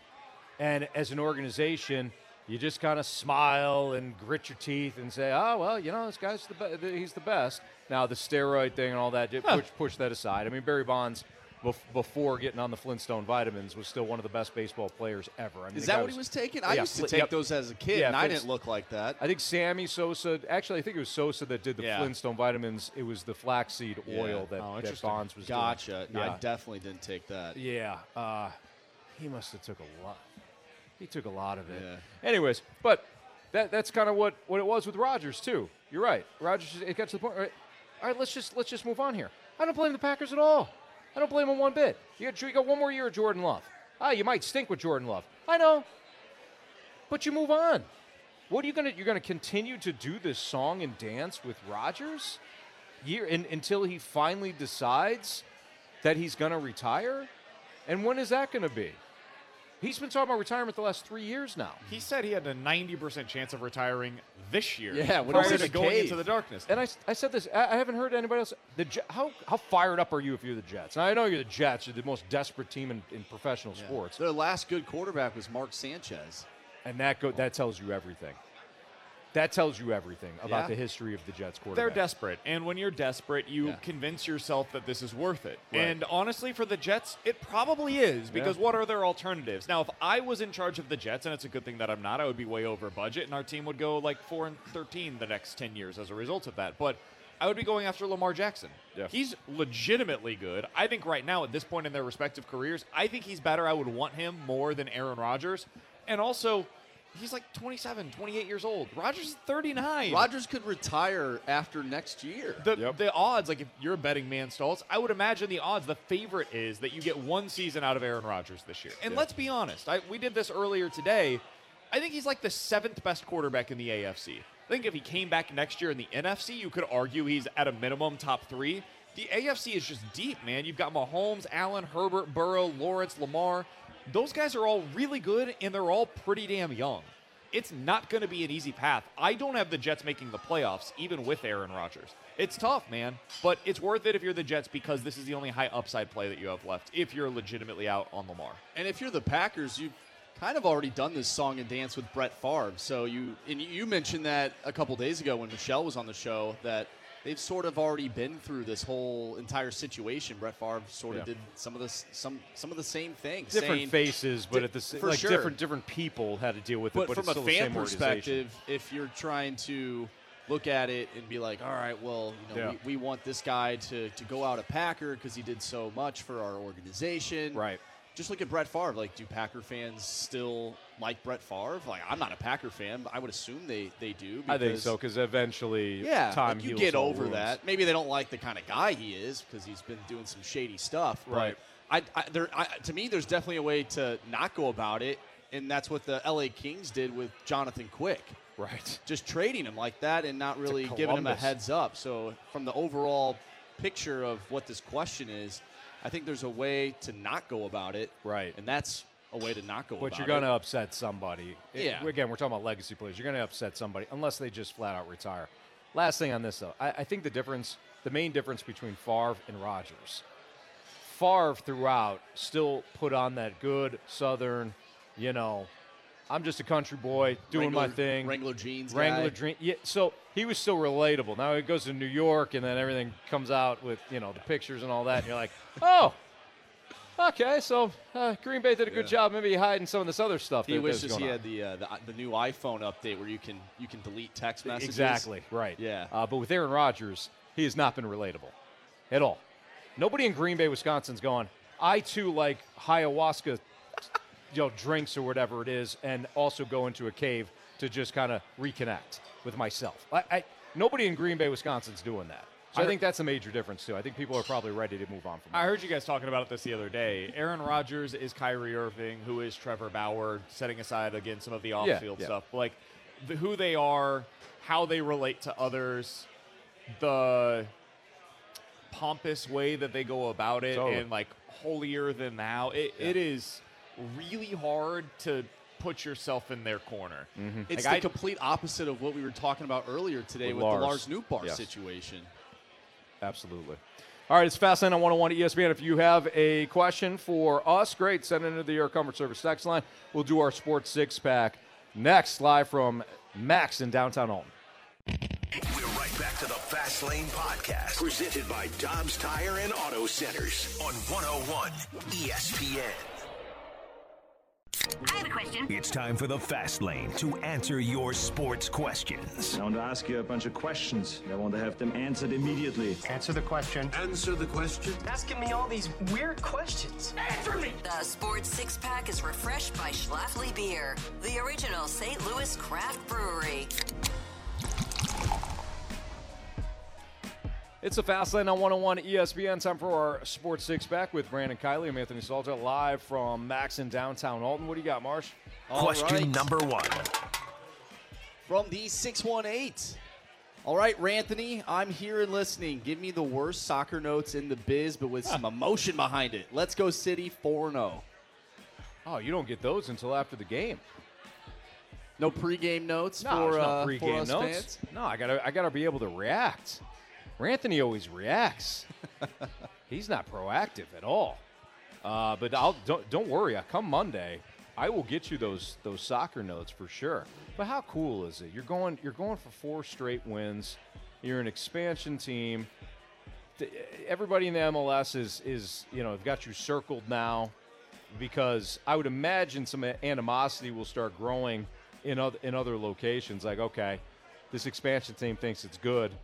That's only good for the MLS. A team that nobody really expected to be where it's at has started off fast. The crowd is awesome. The first home game was great. It's a lot of fun. We let off the show with this. You've got the local teams. You got essentially 4 local teams in action this weekend. I was more impressed with City last week than I was in their first 2 games even. And I was super impressed with their first 2 games. Last week felt like it was the first time that I said, I think this might be sustainable. Like, what they're doing might be real. Because they weren't gift-wrapped a goal last week. They were in the first 2 games of the season. And this was on the road in a really difficult environment. You've now won in Austin and in Portland, 2 of the more raucous environments in MLS. St. Louis City's favored against San Jose. San Jose's 1-2 on the season so far. If you're able to get to 4-0, I know T-Bone broke it down on like what the other really good teams that were expansion teams have done over the last 20 years. You start joining the company that is incredibly limited in terms of what you're able to do in the first, eighth of the season, the first 15% of the season. Teams that did this, that were expansion teams, typically went on to make the playoffs, and there's not a whole lot of them that have. So City winning again this weekend would be yet another reminder that this might be sustainable, and they might actually be a playoff team in year 1, which was way out of any of our expectations for this team. The other thing, too, and take this for what it is, it's not like I know the league, but I haven't been blown away by anybody else. Like, even when you talk about the goals that were, a couple of own goals and the mistakes that led to goals in the first 2 games, there's never been a point in a game that I've seen thus far where City has looked like they have been overmatched. I thought the first half of the game against Portland, I was like, oh wow, these guys are fast, and they came out humming. The Timbers did, but then it looked like City kind of, they got into place. Portland might have had a few injuries too at the beginning of that match. That I'm not going to say it helped City by any means, but it somewhat slowed the game down because it was a real fast-paced game in that first half, the first few minutes of the game, and there was a few injuries, some stoppage time. And from there, I think City was able to collect themselves and really find their game. Other than that, I completely agree with you. It is worth noting, Stoltz, that the teams that they're going up against are not exactly like the best of the best in MLS so far. Yeah. This week is a continuation of that. The best team they played so far, according to Vegas, is Austin. Mm-hmm. Austin FC is considered to be like a upper middle part of MLS in terms of the quality of the team. We'll see as the schedule continues what they look like against the high-level opponents, but so far they've been able to take – all you can do is play the teams that are on your schedule, and they've taken care of them thus far. Question number 2. From the 314, do we really think hockey is headed in a good direction, cutting out fighting in some of the junior leagues and trying to eliminate it in the NHL? I think that the league should allow the players to police themselves in certain situations. What I don't want is what we see sometimes in the NFL when the officiating crews do not have a handle on the game and it becomes so chippy that the action gets choppy. And to me, I don't know how anybody else feels, but as a fan, I'm like, all right, come on, let's get back to the game. If that happens in the NHL, then I think it should scale itself back. But I think, the league should allow, the players should allow, the league should allow the players to police themselves. Same thing in baseball. I think something that happens in sports, and fans always get upset about it, and I get it to a degree because teams are trying to build for winning, not necessarily for what makes the most enjoyable product. In baseball, why do teams invest in home run hitters that strike out so much? Because that's what they have found to be the best way to build a roster. That's how they build winners. It's not as much fun to watch as a guy that's hitting 300 with a 320 on-base percentage, but it ends up potentially winning them more. Why do teams shift? Because it was seen to be something that worked. It was effective. Why in basketball do teams get rid of the mid-range jumpers in favor of dunks, layups, and three-pointers? Because that is the way that over time you have the best chance to win. In hockey, the reason I bring that all up is because teams are deciding, even without the rule changes, our best way to win is not to have a fighter on the fourth line, but is instead to have a guy that has some hockey sense. And I know that it's frustrating and it's not as enjoyable to watch as what we saw, especially here in the 90s in St. Louis. But regardless of what the rules are, I think NHL teams are naturally doing this. So even if the league did or didn't change the rules, I think we're going to see less and less of it as we continue, because it's proven that a lot of these teams just don't necessarily value it the way that they once did. I agree. Right, wrong, or indifferent. Yeah, I agree with what you're saying.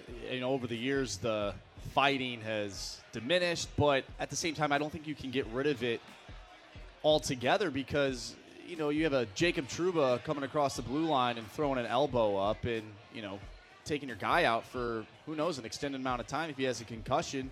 How do you police that if you're a player? Like, how do you let that guy know, hey, you can't do that? Finish your checks. Like that. Like the truth is, that's the way that teams are doing this right now. Like, you watch the Blues game, and a lot of people get frustrated because they don't respond that way with a fight, or like the Binnington situation the other day. Why didn't Justin Falk take care of that instead of having to have Binnington do it? Because that's just, again, right, wrong, or indifferent. That's not the way that the game operates today. I feel like you don't need to fight, though. Like, Pavel Buchnevich was given a little stinky glove the other day. Like, just something like that. Like, make sure that's you're still in the game, mixing it up. I don't think the Blues don't do that like at all. I think sometimes we take this to like the nth degree. I don't think they're eliminating fighting in hockey. Well, they are in the QMJHL. Understood. I'm talking about the NHL, though, because that's what we watch on a night-to-night basis. You're not watching the Q? I'm not much. I don't think they're eliminating it. I think they're limiting it, and I think the teams are doing it more so than what the rules are. So I don't know. Question number 3.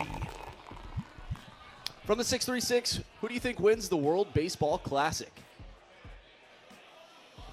Wow. I mean, with the way Japan has played, that's going to be tough.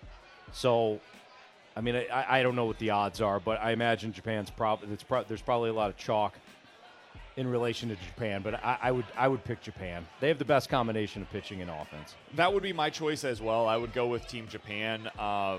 If I'm going with somebody else, I mean, Puerto Rico, what they were able to do the other night was super impressive against the Dominican.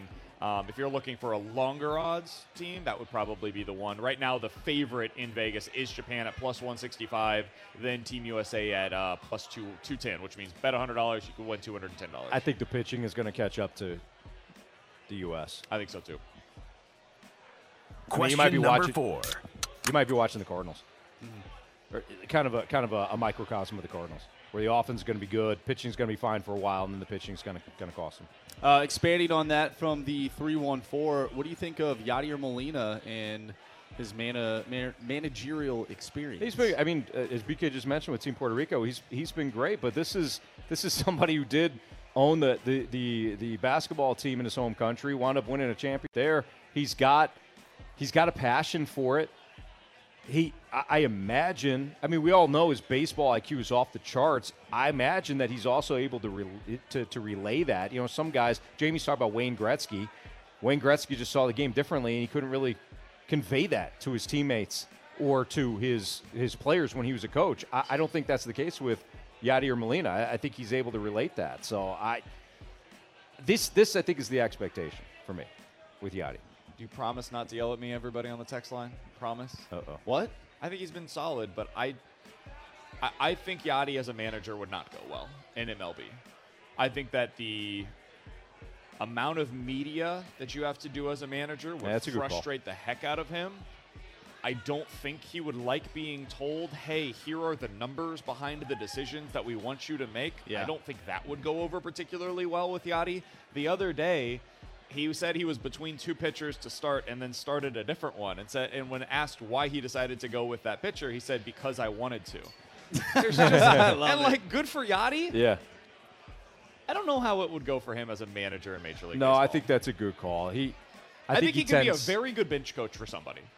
I'm not sure how it would go with him as the head man. You had me when you said the media aspect. I don't think Yadi was ever a big fan of the media. I think he can confirm. I promise you he wasn't. You know, he's kind of he's one of those players and coaches that viewed and Matheny was this way. Matheny viewed the media as a detriment. Matheny viewed the media as, you know, you should be kind of happy to be here and you know, feel good about being along for the ride. But I'm not going to give you anything. And managers can be that way. That's fine. But I think Yadi better be damn good if you're going to be that way, though. That's true. Matheny was not. So we just got multiple texts within the last 2 minutes from the 636. Why do Stalter and BK hate America? Fair question. And also a different 636. Damn, BK hates Yadi. So hate America and Yadi and apple pie. That's it's really the trio right there. But he doesn't hate NCAA action. Right here at Max in downtown Alton. It's the Fast Lane on 101 ESPN, and we have the Gauntlet coming up next. Where's it? Is Owen here? Yeah, he's right there. He's wearing his Blues there's hat. Owen. He was behind this pillar here. So, all right, Owen's going to take on either Marsh or myself next in the Gauntlet on 101 ESPN. We're right back to the Fast Lane Podcast, presented by Dobbs Tire and Auto Centers on 101 ESPN. Can you survive the Gauntlet? All right, time for the Gauntlet here in the Fast Lane on 101 ESPN. Our guy Owen is now 2-0 in Max in downtown Alton. This is home court advantage for Owen. You got a lot of hecklers to the right, at least for either Marsh or I today. So this is going to be tricky again, playing on the road for the Fast Lane. But Owen, how you doing? I'm doing good. You fired up about that Mizzou win yesterday? Oh, I'm so excited. Or are you drowning in your Illinois sorrows, just like our boy T-Bone behind you? Nope, Mizzou all the way. All right, That's there what I'm you talking go. about. BK's big All Mizzou right. guy. Always been a big Owen fan. Especially when he beat Alex yesterday. Oh, that was great. This is just delicious. So speaking of that, so you beat Alex yesterday. So that was essentially the Jamie fill-in. So Marsh or I today, that's your options. And if you win today, then on Monday you'll have an opportunity to win a Gauntlet trophy against the other person. So would you like to take on Marsh or myself today? I'll take on you. Okay, darn it. So I was worried about this. I don't play well on the road. You already beat me once. It's a revenge spot for me, though, so I'm fired up. Good luck, Owen. See you, boys. All right. Owen, you know the deal. You got to ask Grant. He's back in the studio. Let him spin the wheel, and we'll get this thing going. All right, let's spin that wheel. All right, so yesterday you had football. Is there a category today that you're hoping to get? I know you have a Blues hat on, so is it hockey? I know you took on Jamie last year in hockey. Yeah, it didn't really pretty go so tough. well. The hockey was pretty tough. All right, let's see what it is. What do we got, Grant? All right, Owen, you do have hockey today. It's been a while since the Wheels spun hockey. All right, let's get these launch codes, as Anthony likes to call them. So hockey it is today for Owen. Anthony, not that great at hockey either, so we'll see what we got going on here. For everyone listening, if you do not know the rules, Owen has the opportunity to score 1 point if he asks for the options, 2 if he gets the question right without using the options, and of course, if you don't get it right, 0 points for yourself. So let's start it off. Question number 1. The longest game in Blues history was played in the 2014 playoffs against which team? It's a tough one. Take the options. Your options are the Chicago Blackhawks, the Los Angeles Kings, or the Minnesota Wild. go with the Blackhawks. Final answer? Yep. All right, Owen. Question number 2. Which player has scored more goals against the Blues in his career than any other active NHL player? Which active NHL player has scored the most goals against the Blues in his career? I'll go with Patrick Kane.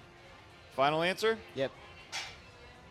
All right, question number 3. What was the name of the Penguins' backup goaltender who became known last year for eating spicy pork and broccoli between periods before having to unexpectedly enter a game in overtime? I'll take the options. Options are Casey DeSmith, Louis Domingue, or Dustin Tokarski. Louis Domingue. Final answer? Yep. All right, Owen. Question number 4. Final question for you. Which team choked away a 3-1 series lead in the first round of the playoffs last year? Toronto Maple Leafs. Final answer? Yep. All right, we need to get Anthony Stalter back in here. T-Bone. Owen, how you feeling? How do you feel about your opportunity to beat Stoltz in hockey today? Not too good. Not too good? Yeah. I think Stoltz has his work cut out for him personally. Be curious to see how Stoltz does on this one. Stalter, what are you hoping for? Which category do you hope that we landed on? Football. All right. Which well, category do you not want? Hockey. All right, you ready, Anthony? Yes. Which superhero in the first Avengers Infinity War was the first to die? Great question. I have no idea. Can I have some no, options? No, you won't. The longest game in Blues history was played in the 2014 playoffs against which team? The longest game in NHL history, you said, or Blues Blues history? history? Blues history was played in 2014, regular season or postseason, or did you say postseason? Playoffs, okay. 2014. Was that the run that they had? No, that couldn't have been the run that they had. That was, what, 2016 when they did that? It was not the cup run. I'll eliminate that for you. Right, and it wasn't the run that they had against Chicago and Dallas and San Jose. So who else have they played? I think they played San Jose a couple of times in the postseason, if I remember correctly. But I'll get the options. Your options are the Chicago Blackhawks, the Los Angeles Kings, or the Minnesota Wild.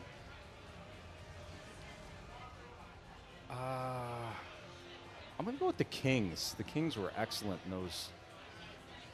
the early 2000s. I'll go with the LA Kings. All right, so it's question number 2. Which NHL active player has scored the most career goals against the Blues?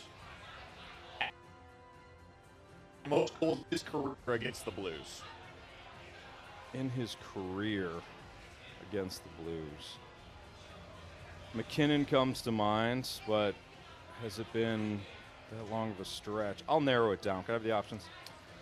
Your options are Jamie Benn, Anze Kopitar, or Patrick Kane. Man, I'll go Kane. That one makes sense. Final answer? Final answer. Question number 3. What was the name of the Penguins' backup goaltender who became known last year for eating spicy pork and broccoli between periods before having to unexpectedly enter a game in overtime? I have no idea. It's a great story, though. Can I have the options, please? Options are Casey DeSmith, Louis Domingue, or Dustin Tokarski. Casey DeSmith. Final answer? Final answer. All right, Stoltz. Your final question today. Which team choked away a 3-1 series lead in the first round of the NHL playoffs last season? First round, they were up 3-1 in a series. Oh, man. Is that Toronto? I can't be doing well. I'm going to take a shot here. I'm going to take a shot with Toronto. They always break their fan base's heart. So I'll go Toronto. Final answer. All right. All right, let's go over these questions. Boy, this wheel hates me, Owen.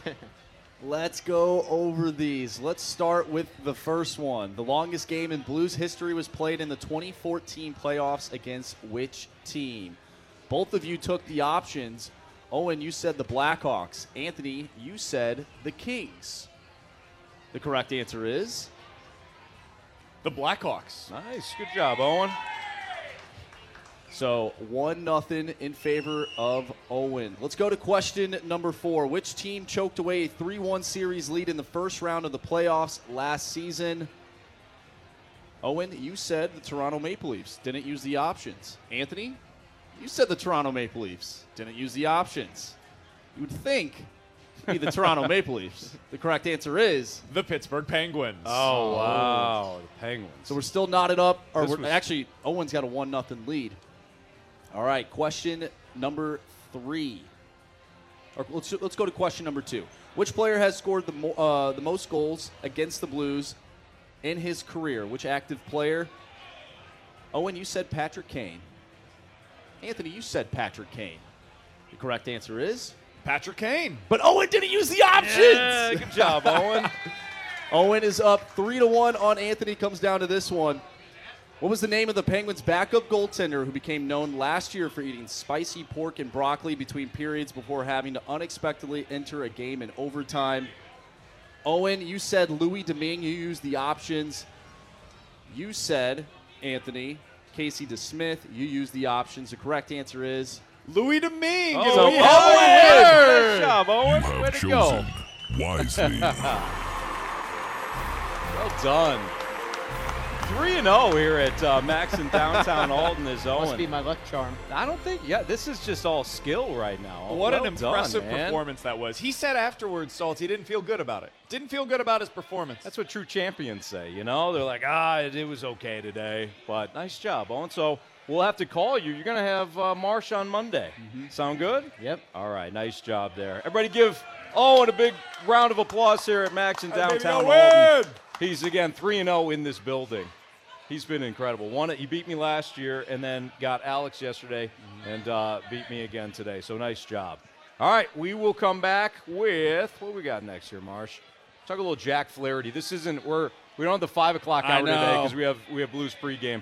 Normally 5 o'clock is when we start to troll listeners with like Jack Flaherty talk and other polarizing players. So we'll just move the Flaherty discussion to now. So we'll do that next here in the Fast Lane on 101 ESPN. We're right back to the Fast Lane Podcast, presented by Dobbs Tire and Auto Centers on 101 ESPN.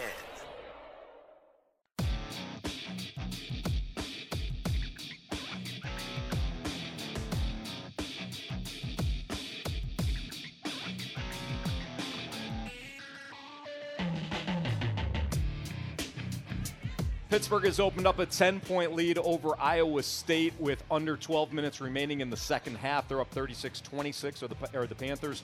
NC State is giving Creighton a game. It's 41-all. A lot of time left, 12 and a half minutes left in the second half. And Iona is giving UConn some issues, 30-27. The Gales are up on UConn, 5:15 remaining in the first half. So a lot of time there. If you're looking for some finals from earlier, I'll run through them real quick. St. Mary's 63 over VCU 51. Marquette 78-61 over Vermont. Baylor 74-56 over UC Santa Barbara. Michigan State 72. USC 62.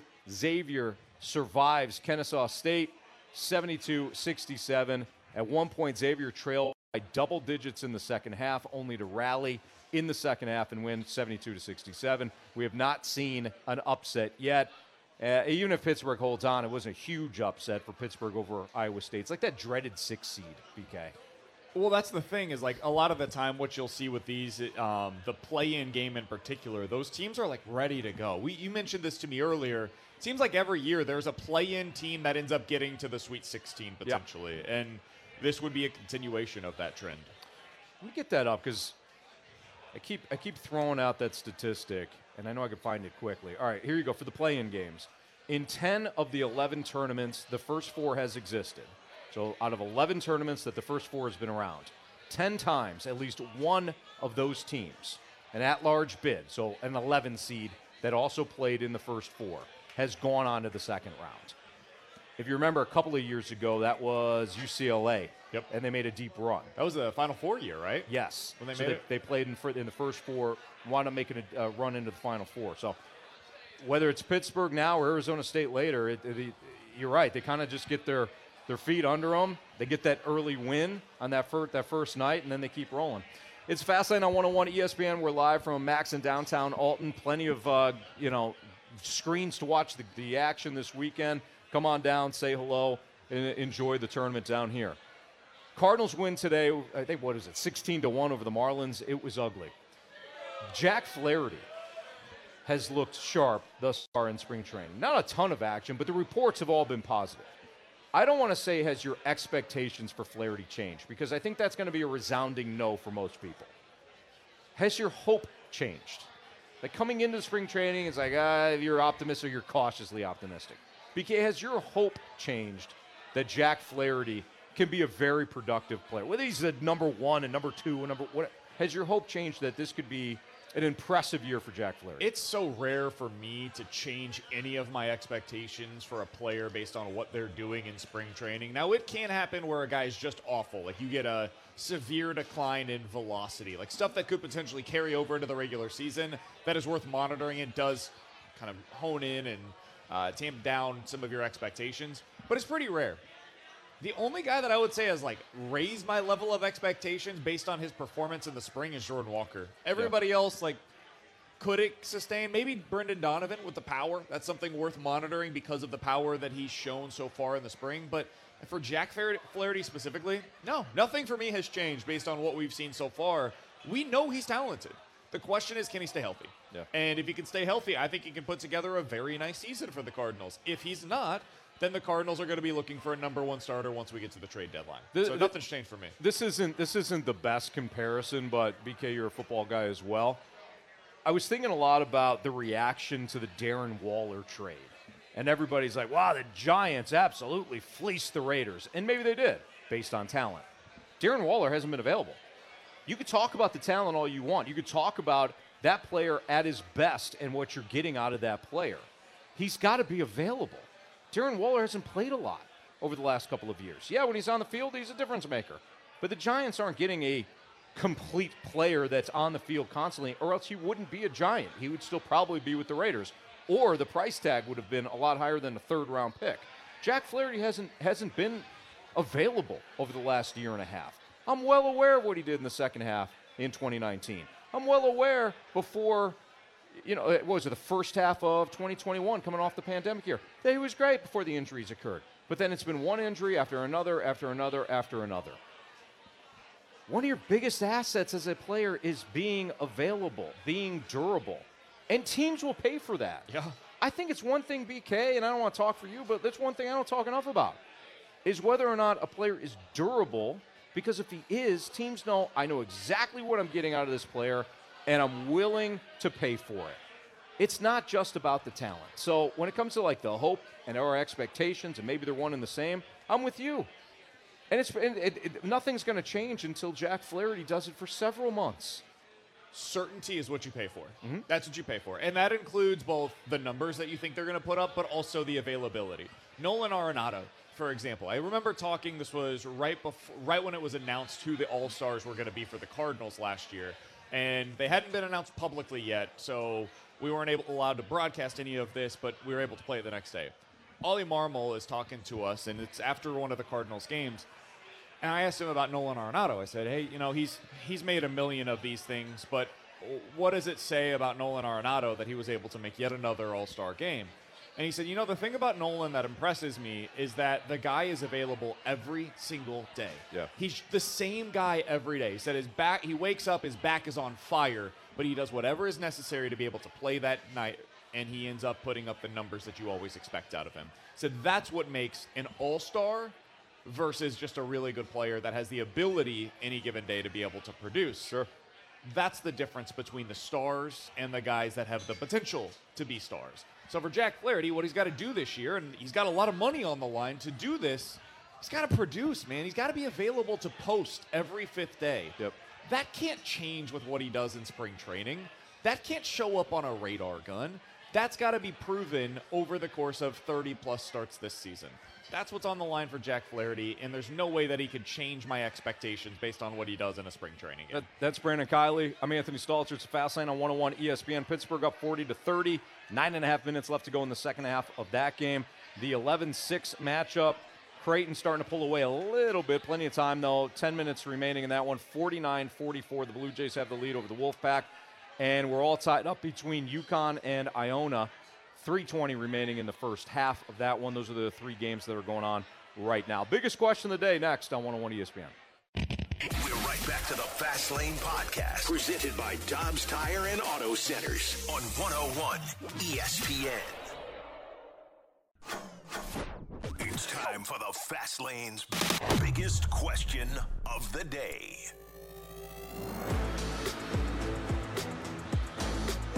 From Max in downtown Alton, it's the Fast Lane on 101 ESPN. Brandon Kiley filling in for Jamie Rivers today. I'm Anthony Stalter. Here's Andrew Marsh with the biggest question of the day. All right, we got a question from Daryl.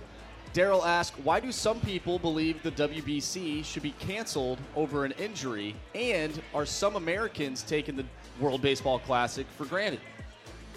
For granted? Oh, I see, because they're deciding not to play. I think I'm assuming the fans are the fans, because you look at some of the other countries playing around the world, they have a lot of excitement towards this tournament, whereas us Americans, we have basketball going on. Like, we look at the USA roster. Yeah, it's unbelievable, and we're not really talking about it all that much. I think that says more about people's love for their MLB team than it does about their interest maybe in the WBC. That's my opinion on it. And you're right. I mean, you're talking about the first round of the NCAA tournament going on. At least for us locally, City is playing their fourth game. The Battlehawks playing their fourth game. People are interested still in like the Cardinals storylines and things like that.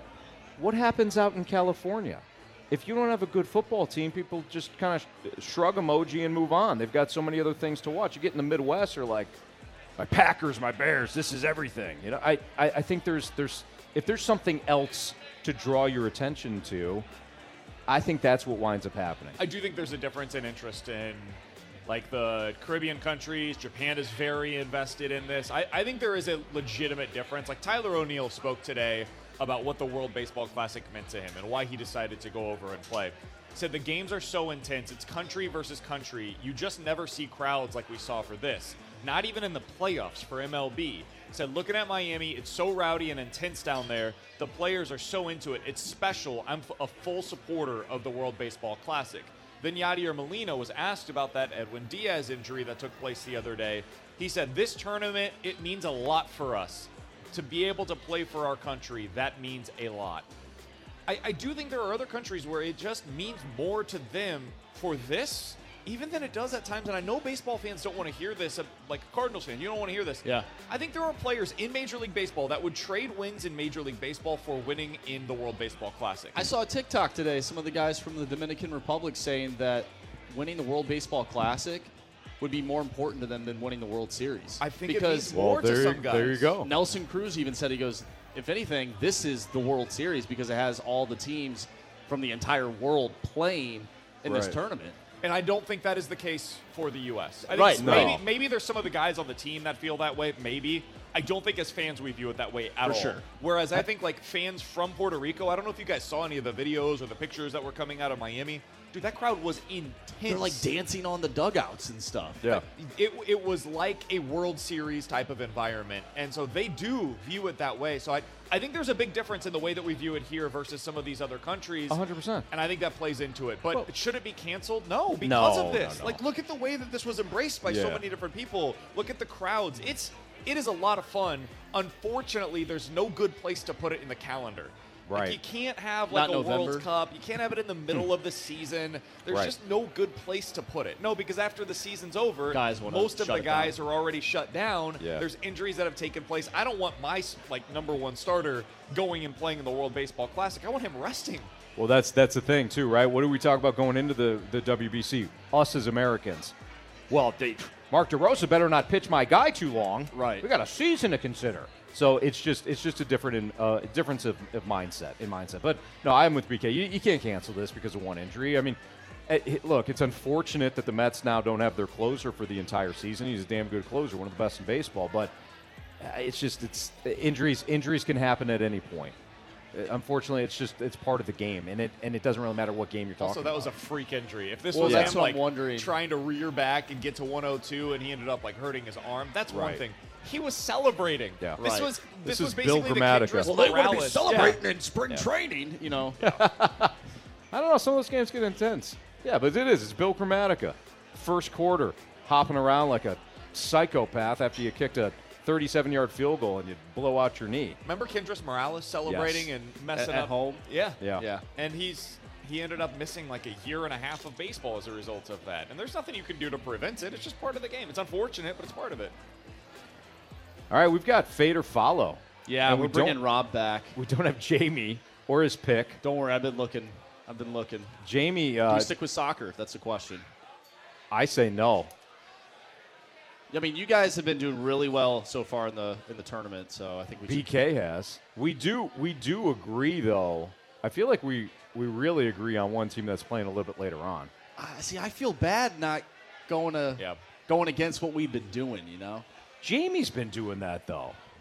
I know, but I'm thinking about Rob right now. Here's the best part about it. It's fade or follow. That's true. Rob can say, no, Jamie's not there.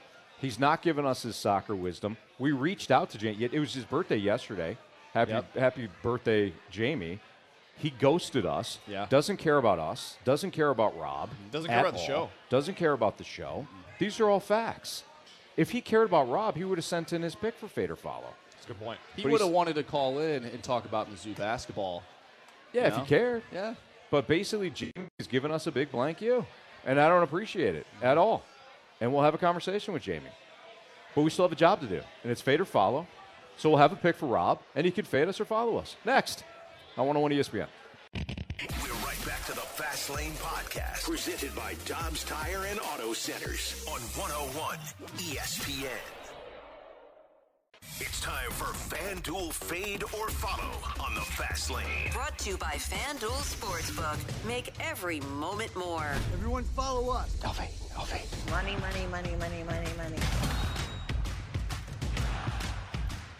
It's the Fast Lane on 101 ESPN. We are at Max in downtown Alton with Brandon Kiley. I'm Anthony Stalter. Andrew Marsh here as well. And Rob is back for a, third straight week now?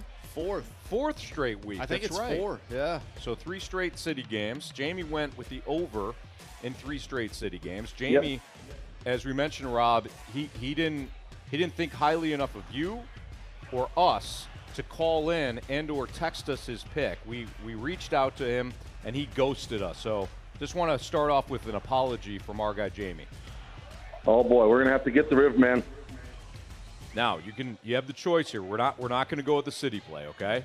We're going to go with our best play, and you can always fade us, and we won't take it personally. But BK and I really like Drake tonight, plus 2.5 against Miami. And I'll read you one stat in relation to the tournament and that 12-5 seed, okay? So at least one 12 seed has defeated a 5 seed in 32 of the last 37 tournaments. So it's a pretty good rate that at least one 12 seed beats a 5. Here's one of the reasons why we like Drake. So far, every 5 seed is won. So there's only one more 12 seed that has an opportunity to keep this trend alive by beating a 5. And it's Drake tonight, plus 2.5 against Miami. Drake's got a lot of experience. Miami's overrated. We'll take the 2.5 and put it in our back pocket in case it becomes about free throws late. But that's our official play. Would you like to fade us or follow us? Well, I came this far with you all, so I guess I'm going to play with you. And if not, we're going to blame Jamie. Yes. Oh, that sounds great. Wow, we're in a win-win spot, Rob. Nice job. I love it. All right, sounds good. So you have Drake plus 2.5 tonight. You got it. And how about number 28, Perez, my cousin, getting called up to the USA team? Hey, congratulations. That's fantastic, man. It's been an exciting run. Yeah, that ain't no doubt. All right, you guys have a good one. You too. Thanks for playing, Rob. Have a great weekend, and we hope to talk to you again next Friday. All right, sounds good. All right, thanks, Rob. That's Rob. He's won $150 of FanDuel's money thus far. He's collected $50 the last 3 weeks, and he's got another $50 on the line with a chance to come back and win again. What was our Marsh? When we started this about a year ago. We had a run there. I think we had 4 or 5 in a row, didn't we?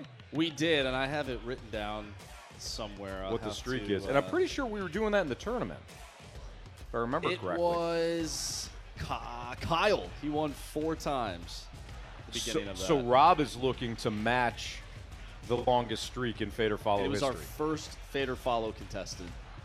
Won 4 weeks in a row, and at that point we were like, this guy might never lose. Like, Marsh, we got to get some other players in this one. BK, Marsh famously said, I did. It's getting too easy. We should do something. And then as soon the gambling gods went, oh, okay, great, here you go. And well, I think crapped all over sports betting. What famously easy. I figured easy to make money from those big buildings that they've built up in Vegas. You know, every week you move on, you start putting out different plays that are a little bit tougher, like maybe some prop plays. They're all tough. Every single one of them. And I've learned that over the past year. That's Andrew Marsh. A couple of thank yous here as we wrap up the show. Don't forget, in 10 minutes, we've got Blues pregame. Alex Ferrario will get you ready for the Blues and the Capitals in Washington, D.C. tonight. First and foremost, Joey, thank you. Getting us on air again. Joey's been our engineer the last couple of days here, so thank you, Joey. Josh was our street teamer today. If you said hello to Josh and registered to win some Metallica tickets or, got yourself a koozie or whatever, you talked to Josh. So, Josh, thank you. And a big thank you. I missed this one yesterday, regrettably, but Grant Francis has been running the board for us the last 2 days. And we appreciate Grant back in the studio, keeping us on clock, ready to go, handling everything back in the studio. So, Grant Francis, we really appreciate you. If you missed anything from today's show, make sure you give us a follow there on, download the podcast at 101 ESPN. Or you could go to the website, 101ESPN.com. You can download the podcasts. All brought to you by Dobbs Tire and Auto Centers. And, BK, thanks, man. This has been a lot of fun today. I love doing this. I'm happy to fill in at any time. Just give me at least a week heads up. We appreciate you. Yeah, man, I'm happy to do it. BK was partying all last night after the Mizzou win, so I'm sure it was rough to do. This morning was not fun. I'm not going to lie to you. Alton 6 got the hours best of radio. I won last year. I beat Alton. I feel like I defeated Alton. And then I had my 30th birthday, and Alton said, no, not so fast, my friend. Alton got you this time around. They got me. All right, Marsh, what do we got? Criticisms, compliments? Yeah, big shout out to Owen on the text line. Owen representing Alton in the fast lane is now 0-3 against our Gauntlet contest. Yeah, at least in Max. But it wasn't 0-3, it was 0-3. Oh, nice. Yeah, I like that. Nice job, words. Owen. Way to go. Yep, Owen got me in hockey. The wheel only likes me for hockey. Yeah, it's 5 times. Not gone well. The wheel knows. No, it has not gone well at all. I've gotten football once. So right now, actually, the listeners have they have won 30 times so far in the new Gauntlet 2.0. They're the first to get to 30 wins, and the total is 30-20. We are 10 gauntlets under 500. This has been a rough go. Yeah. You get us in our respective lanes, BK. We're pretty dominant. It's like a 12-4 season in the NFL. That's super correct. impressive. Yeah, they've been the listeners. Things have evened out in Gauntlet 2.0. They've been good. From the 573, Staltz, appreciate you talking about the Mizzou win today. There you go. Yeah, we did yesterday. Yeah. I realized that sometimes you tune in and you expect maybe to hear something else, and we just happened to just talk about them 10 minutes ago or something like that. I get it. Just, give us a chance. We'll eventually get back onto that topic. We typically keep it local. You had me on after 7 beers yesterday smoking a cigar. So I know you guys talked at least a little bit. And it was right after Mizzou won, too. Correct. We had you on, so. It's a nice win. We got a text from Lisa. Have a great weekend, guys. Happy St. Patrick's Day. Same to you. Everybody have fun, but have safe. Be safe out there. Any fun plans for the weekend, gentlemen? I have 3 kids, so. I have a pregnant wife. All right. Looks like I'll be having all the fun this weekend, I guess. Well, you guys can have fun. Marsh's birthday this weekend. Yeah. It is. Yeah. Sunday. Let's go. Marsh, happy birthday to you on Sunday, my man. Yep. What are we, 23? Yeah. No. The big 27. 2-7. That was a good year. 27 was a good year. You remember 27 It specifically? was a while ago, Stalter. It was 3 years ago. Started hosting at 101 ESPN. Oh, good did year. you? Good year. Nice. Good there year. you go. Good. Right on. It was that whole pandemic thing, falling up. It was great. Falling up. The big 2-7, the big Alex Petrangelo year. There you go. There's that a little. So what do you have planned then? What do I have planned? I'm going to the Battlehawks game tomorrow. Okay. So I was telling him in between one of the breaks that I'm a little frustrated that I won't be able to watch all of the games. Like, it's a perfect day, like I said earlier in the show, to just sit down and crack open a couple adult beverages and just watch sports all day. Really get after it. Absolutely. The WBC United States, they're playing tomorrow as well. Lance so Lynn getting the start. Former Cardinal. How'd you think he did the other day? He's fine. Their pitching's fine. Yeah. It's fine. That's if they're gonna win if they're gonna win it, it's gonna have to be by offense. Like, Yeah. that's their route. and they certainly could. We got a text from the 636. Hard to respond when you're passed out like Jamie is. They think Jamie's having a good time on the He weekend. probably too. is, based on some of the Instagram photos that we're seeing. He's down in Nashville. Well, you saw the group that he's with. I Yeah. would imagine they're having a good time. It'd be hard not to. I saw Cam Jansen in that photo. Yeah. Some other guys. Yeah, so I'm sure he's having fun. Yeah, he's ghosted us a couple of times, so we'll address that on Monday. We'll lead off the show with that. Why are you such a jerk? You know? Hey, did you have fun, Jamie? We should. Lead off segment. Why are you a jerk? By the way, we did get a text. People want to see reactiony. I don't even know how to say it. Ranthony, but reacting to things. So it's a new name. Okay. Reactony. Does that make sense? No, Does I make like any that. sense? Yeah. BK, Yeah. have you listened in when Always, every week. It's appointment radio for me. for the soccer notes? Yeah, Ranthony stops I'm by. clicking along right with you. Sure. Making sure we pull up some of the information for the next day. I like that. We found out today, though, he's not previewing games. He only breaks them down. Yeah. Yeah, it's gonna be should be a fun weekend. Should be a fun weekend of sports here in the city of St. Louis. Yeah, it's gonna Stoltz, be what's great. your favorite pick? The rest of this day, tomorrow, if you got one for the people, what are you leaving them with? Okay, They're so- coming out here to Max in downtown Alton. They've got the FanDuel Sportsbook up. They've downloaded it. They are in Illinois. What are they going with? So we both like Drake, so I won't go back to the well on that one. The other team I like is Kent State. They're plus 4.5 against Indiana. We talked about the 4 seeds not looking good, and Indiana is one of these teams that's like, they've been fine. So I think Kent State plus 4.5. That's a late game. That's 8:55 tip. So, all right, for everybody here at Max in downtown Alton, have a great weekend. Happy birthday, Marsh. See ya. You've been listening to the Fast Lane Podcast, presented by Dobbs Tire and Auto Centers on 101 ESPN.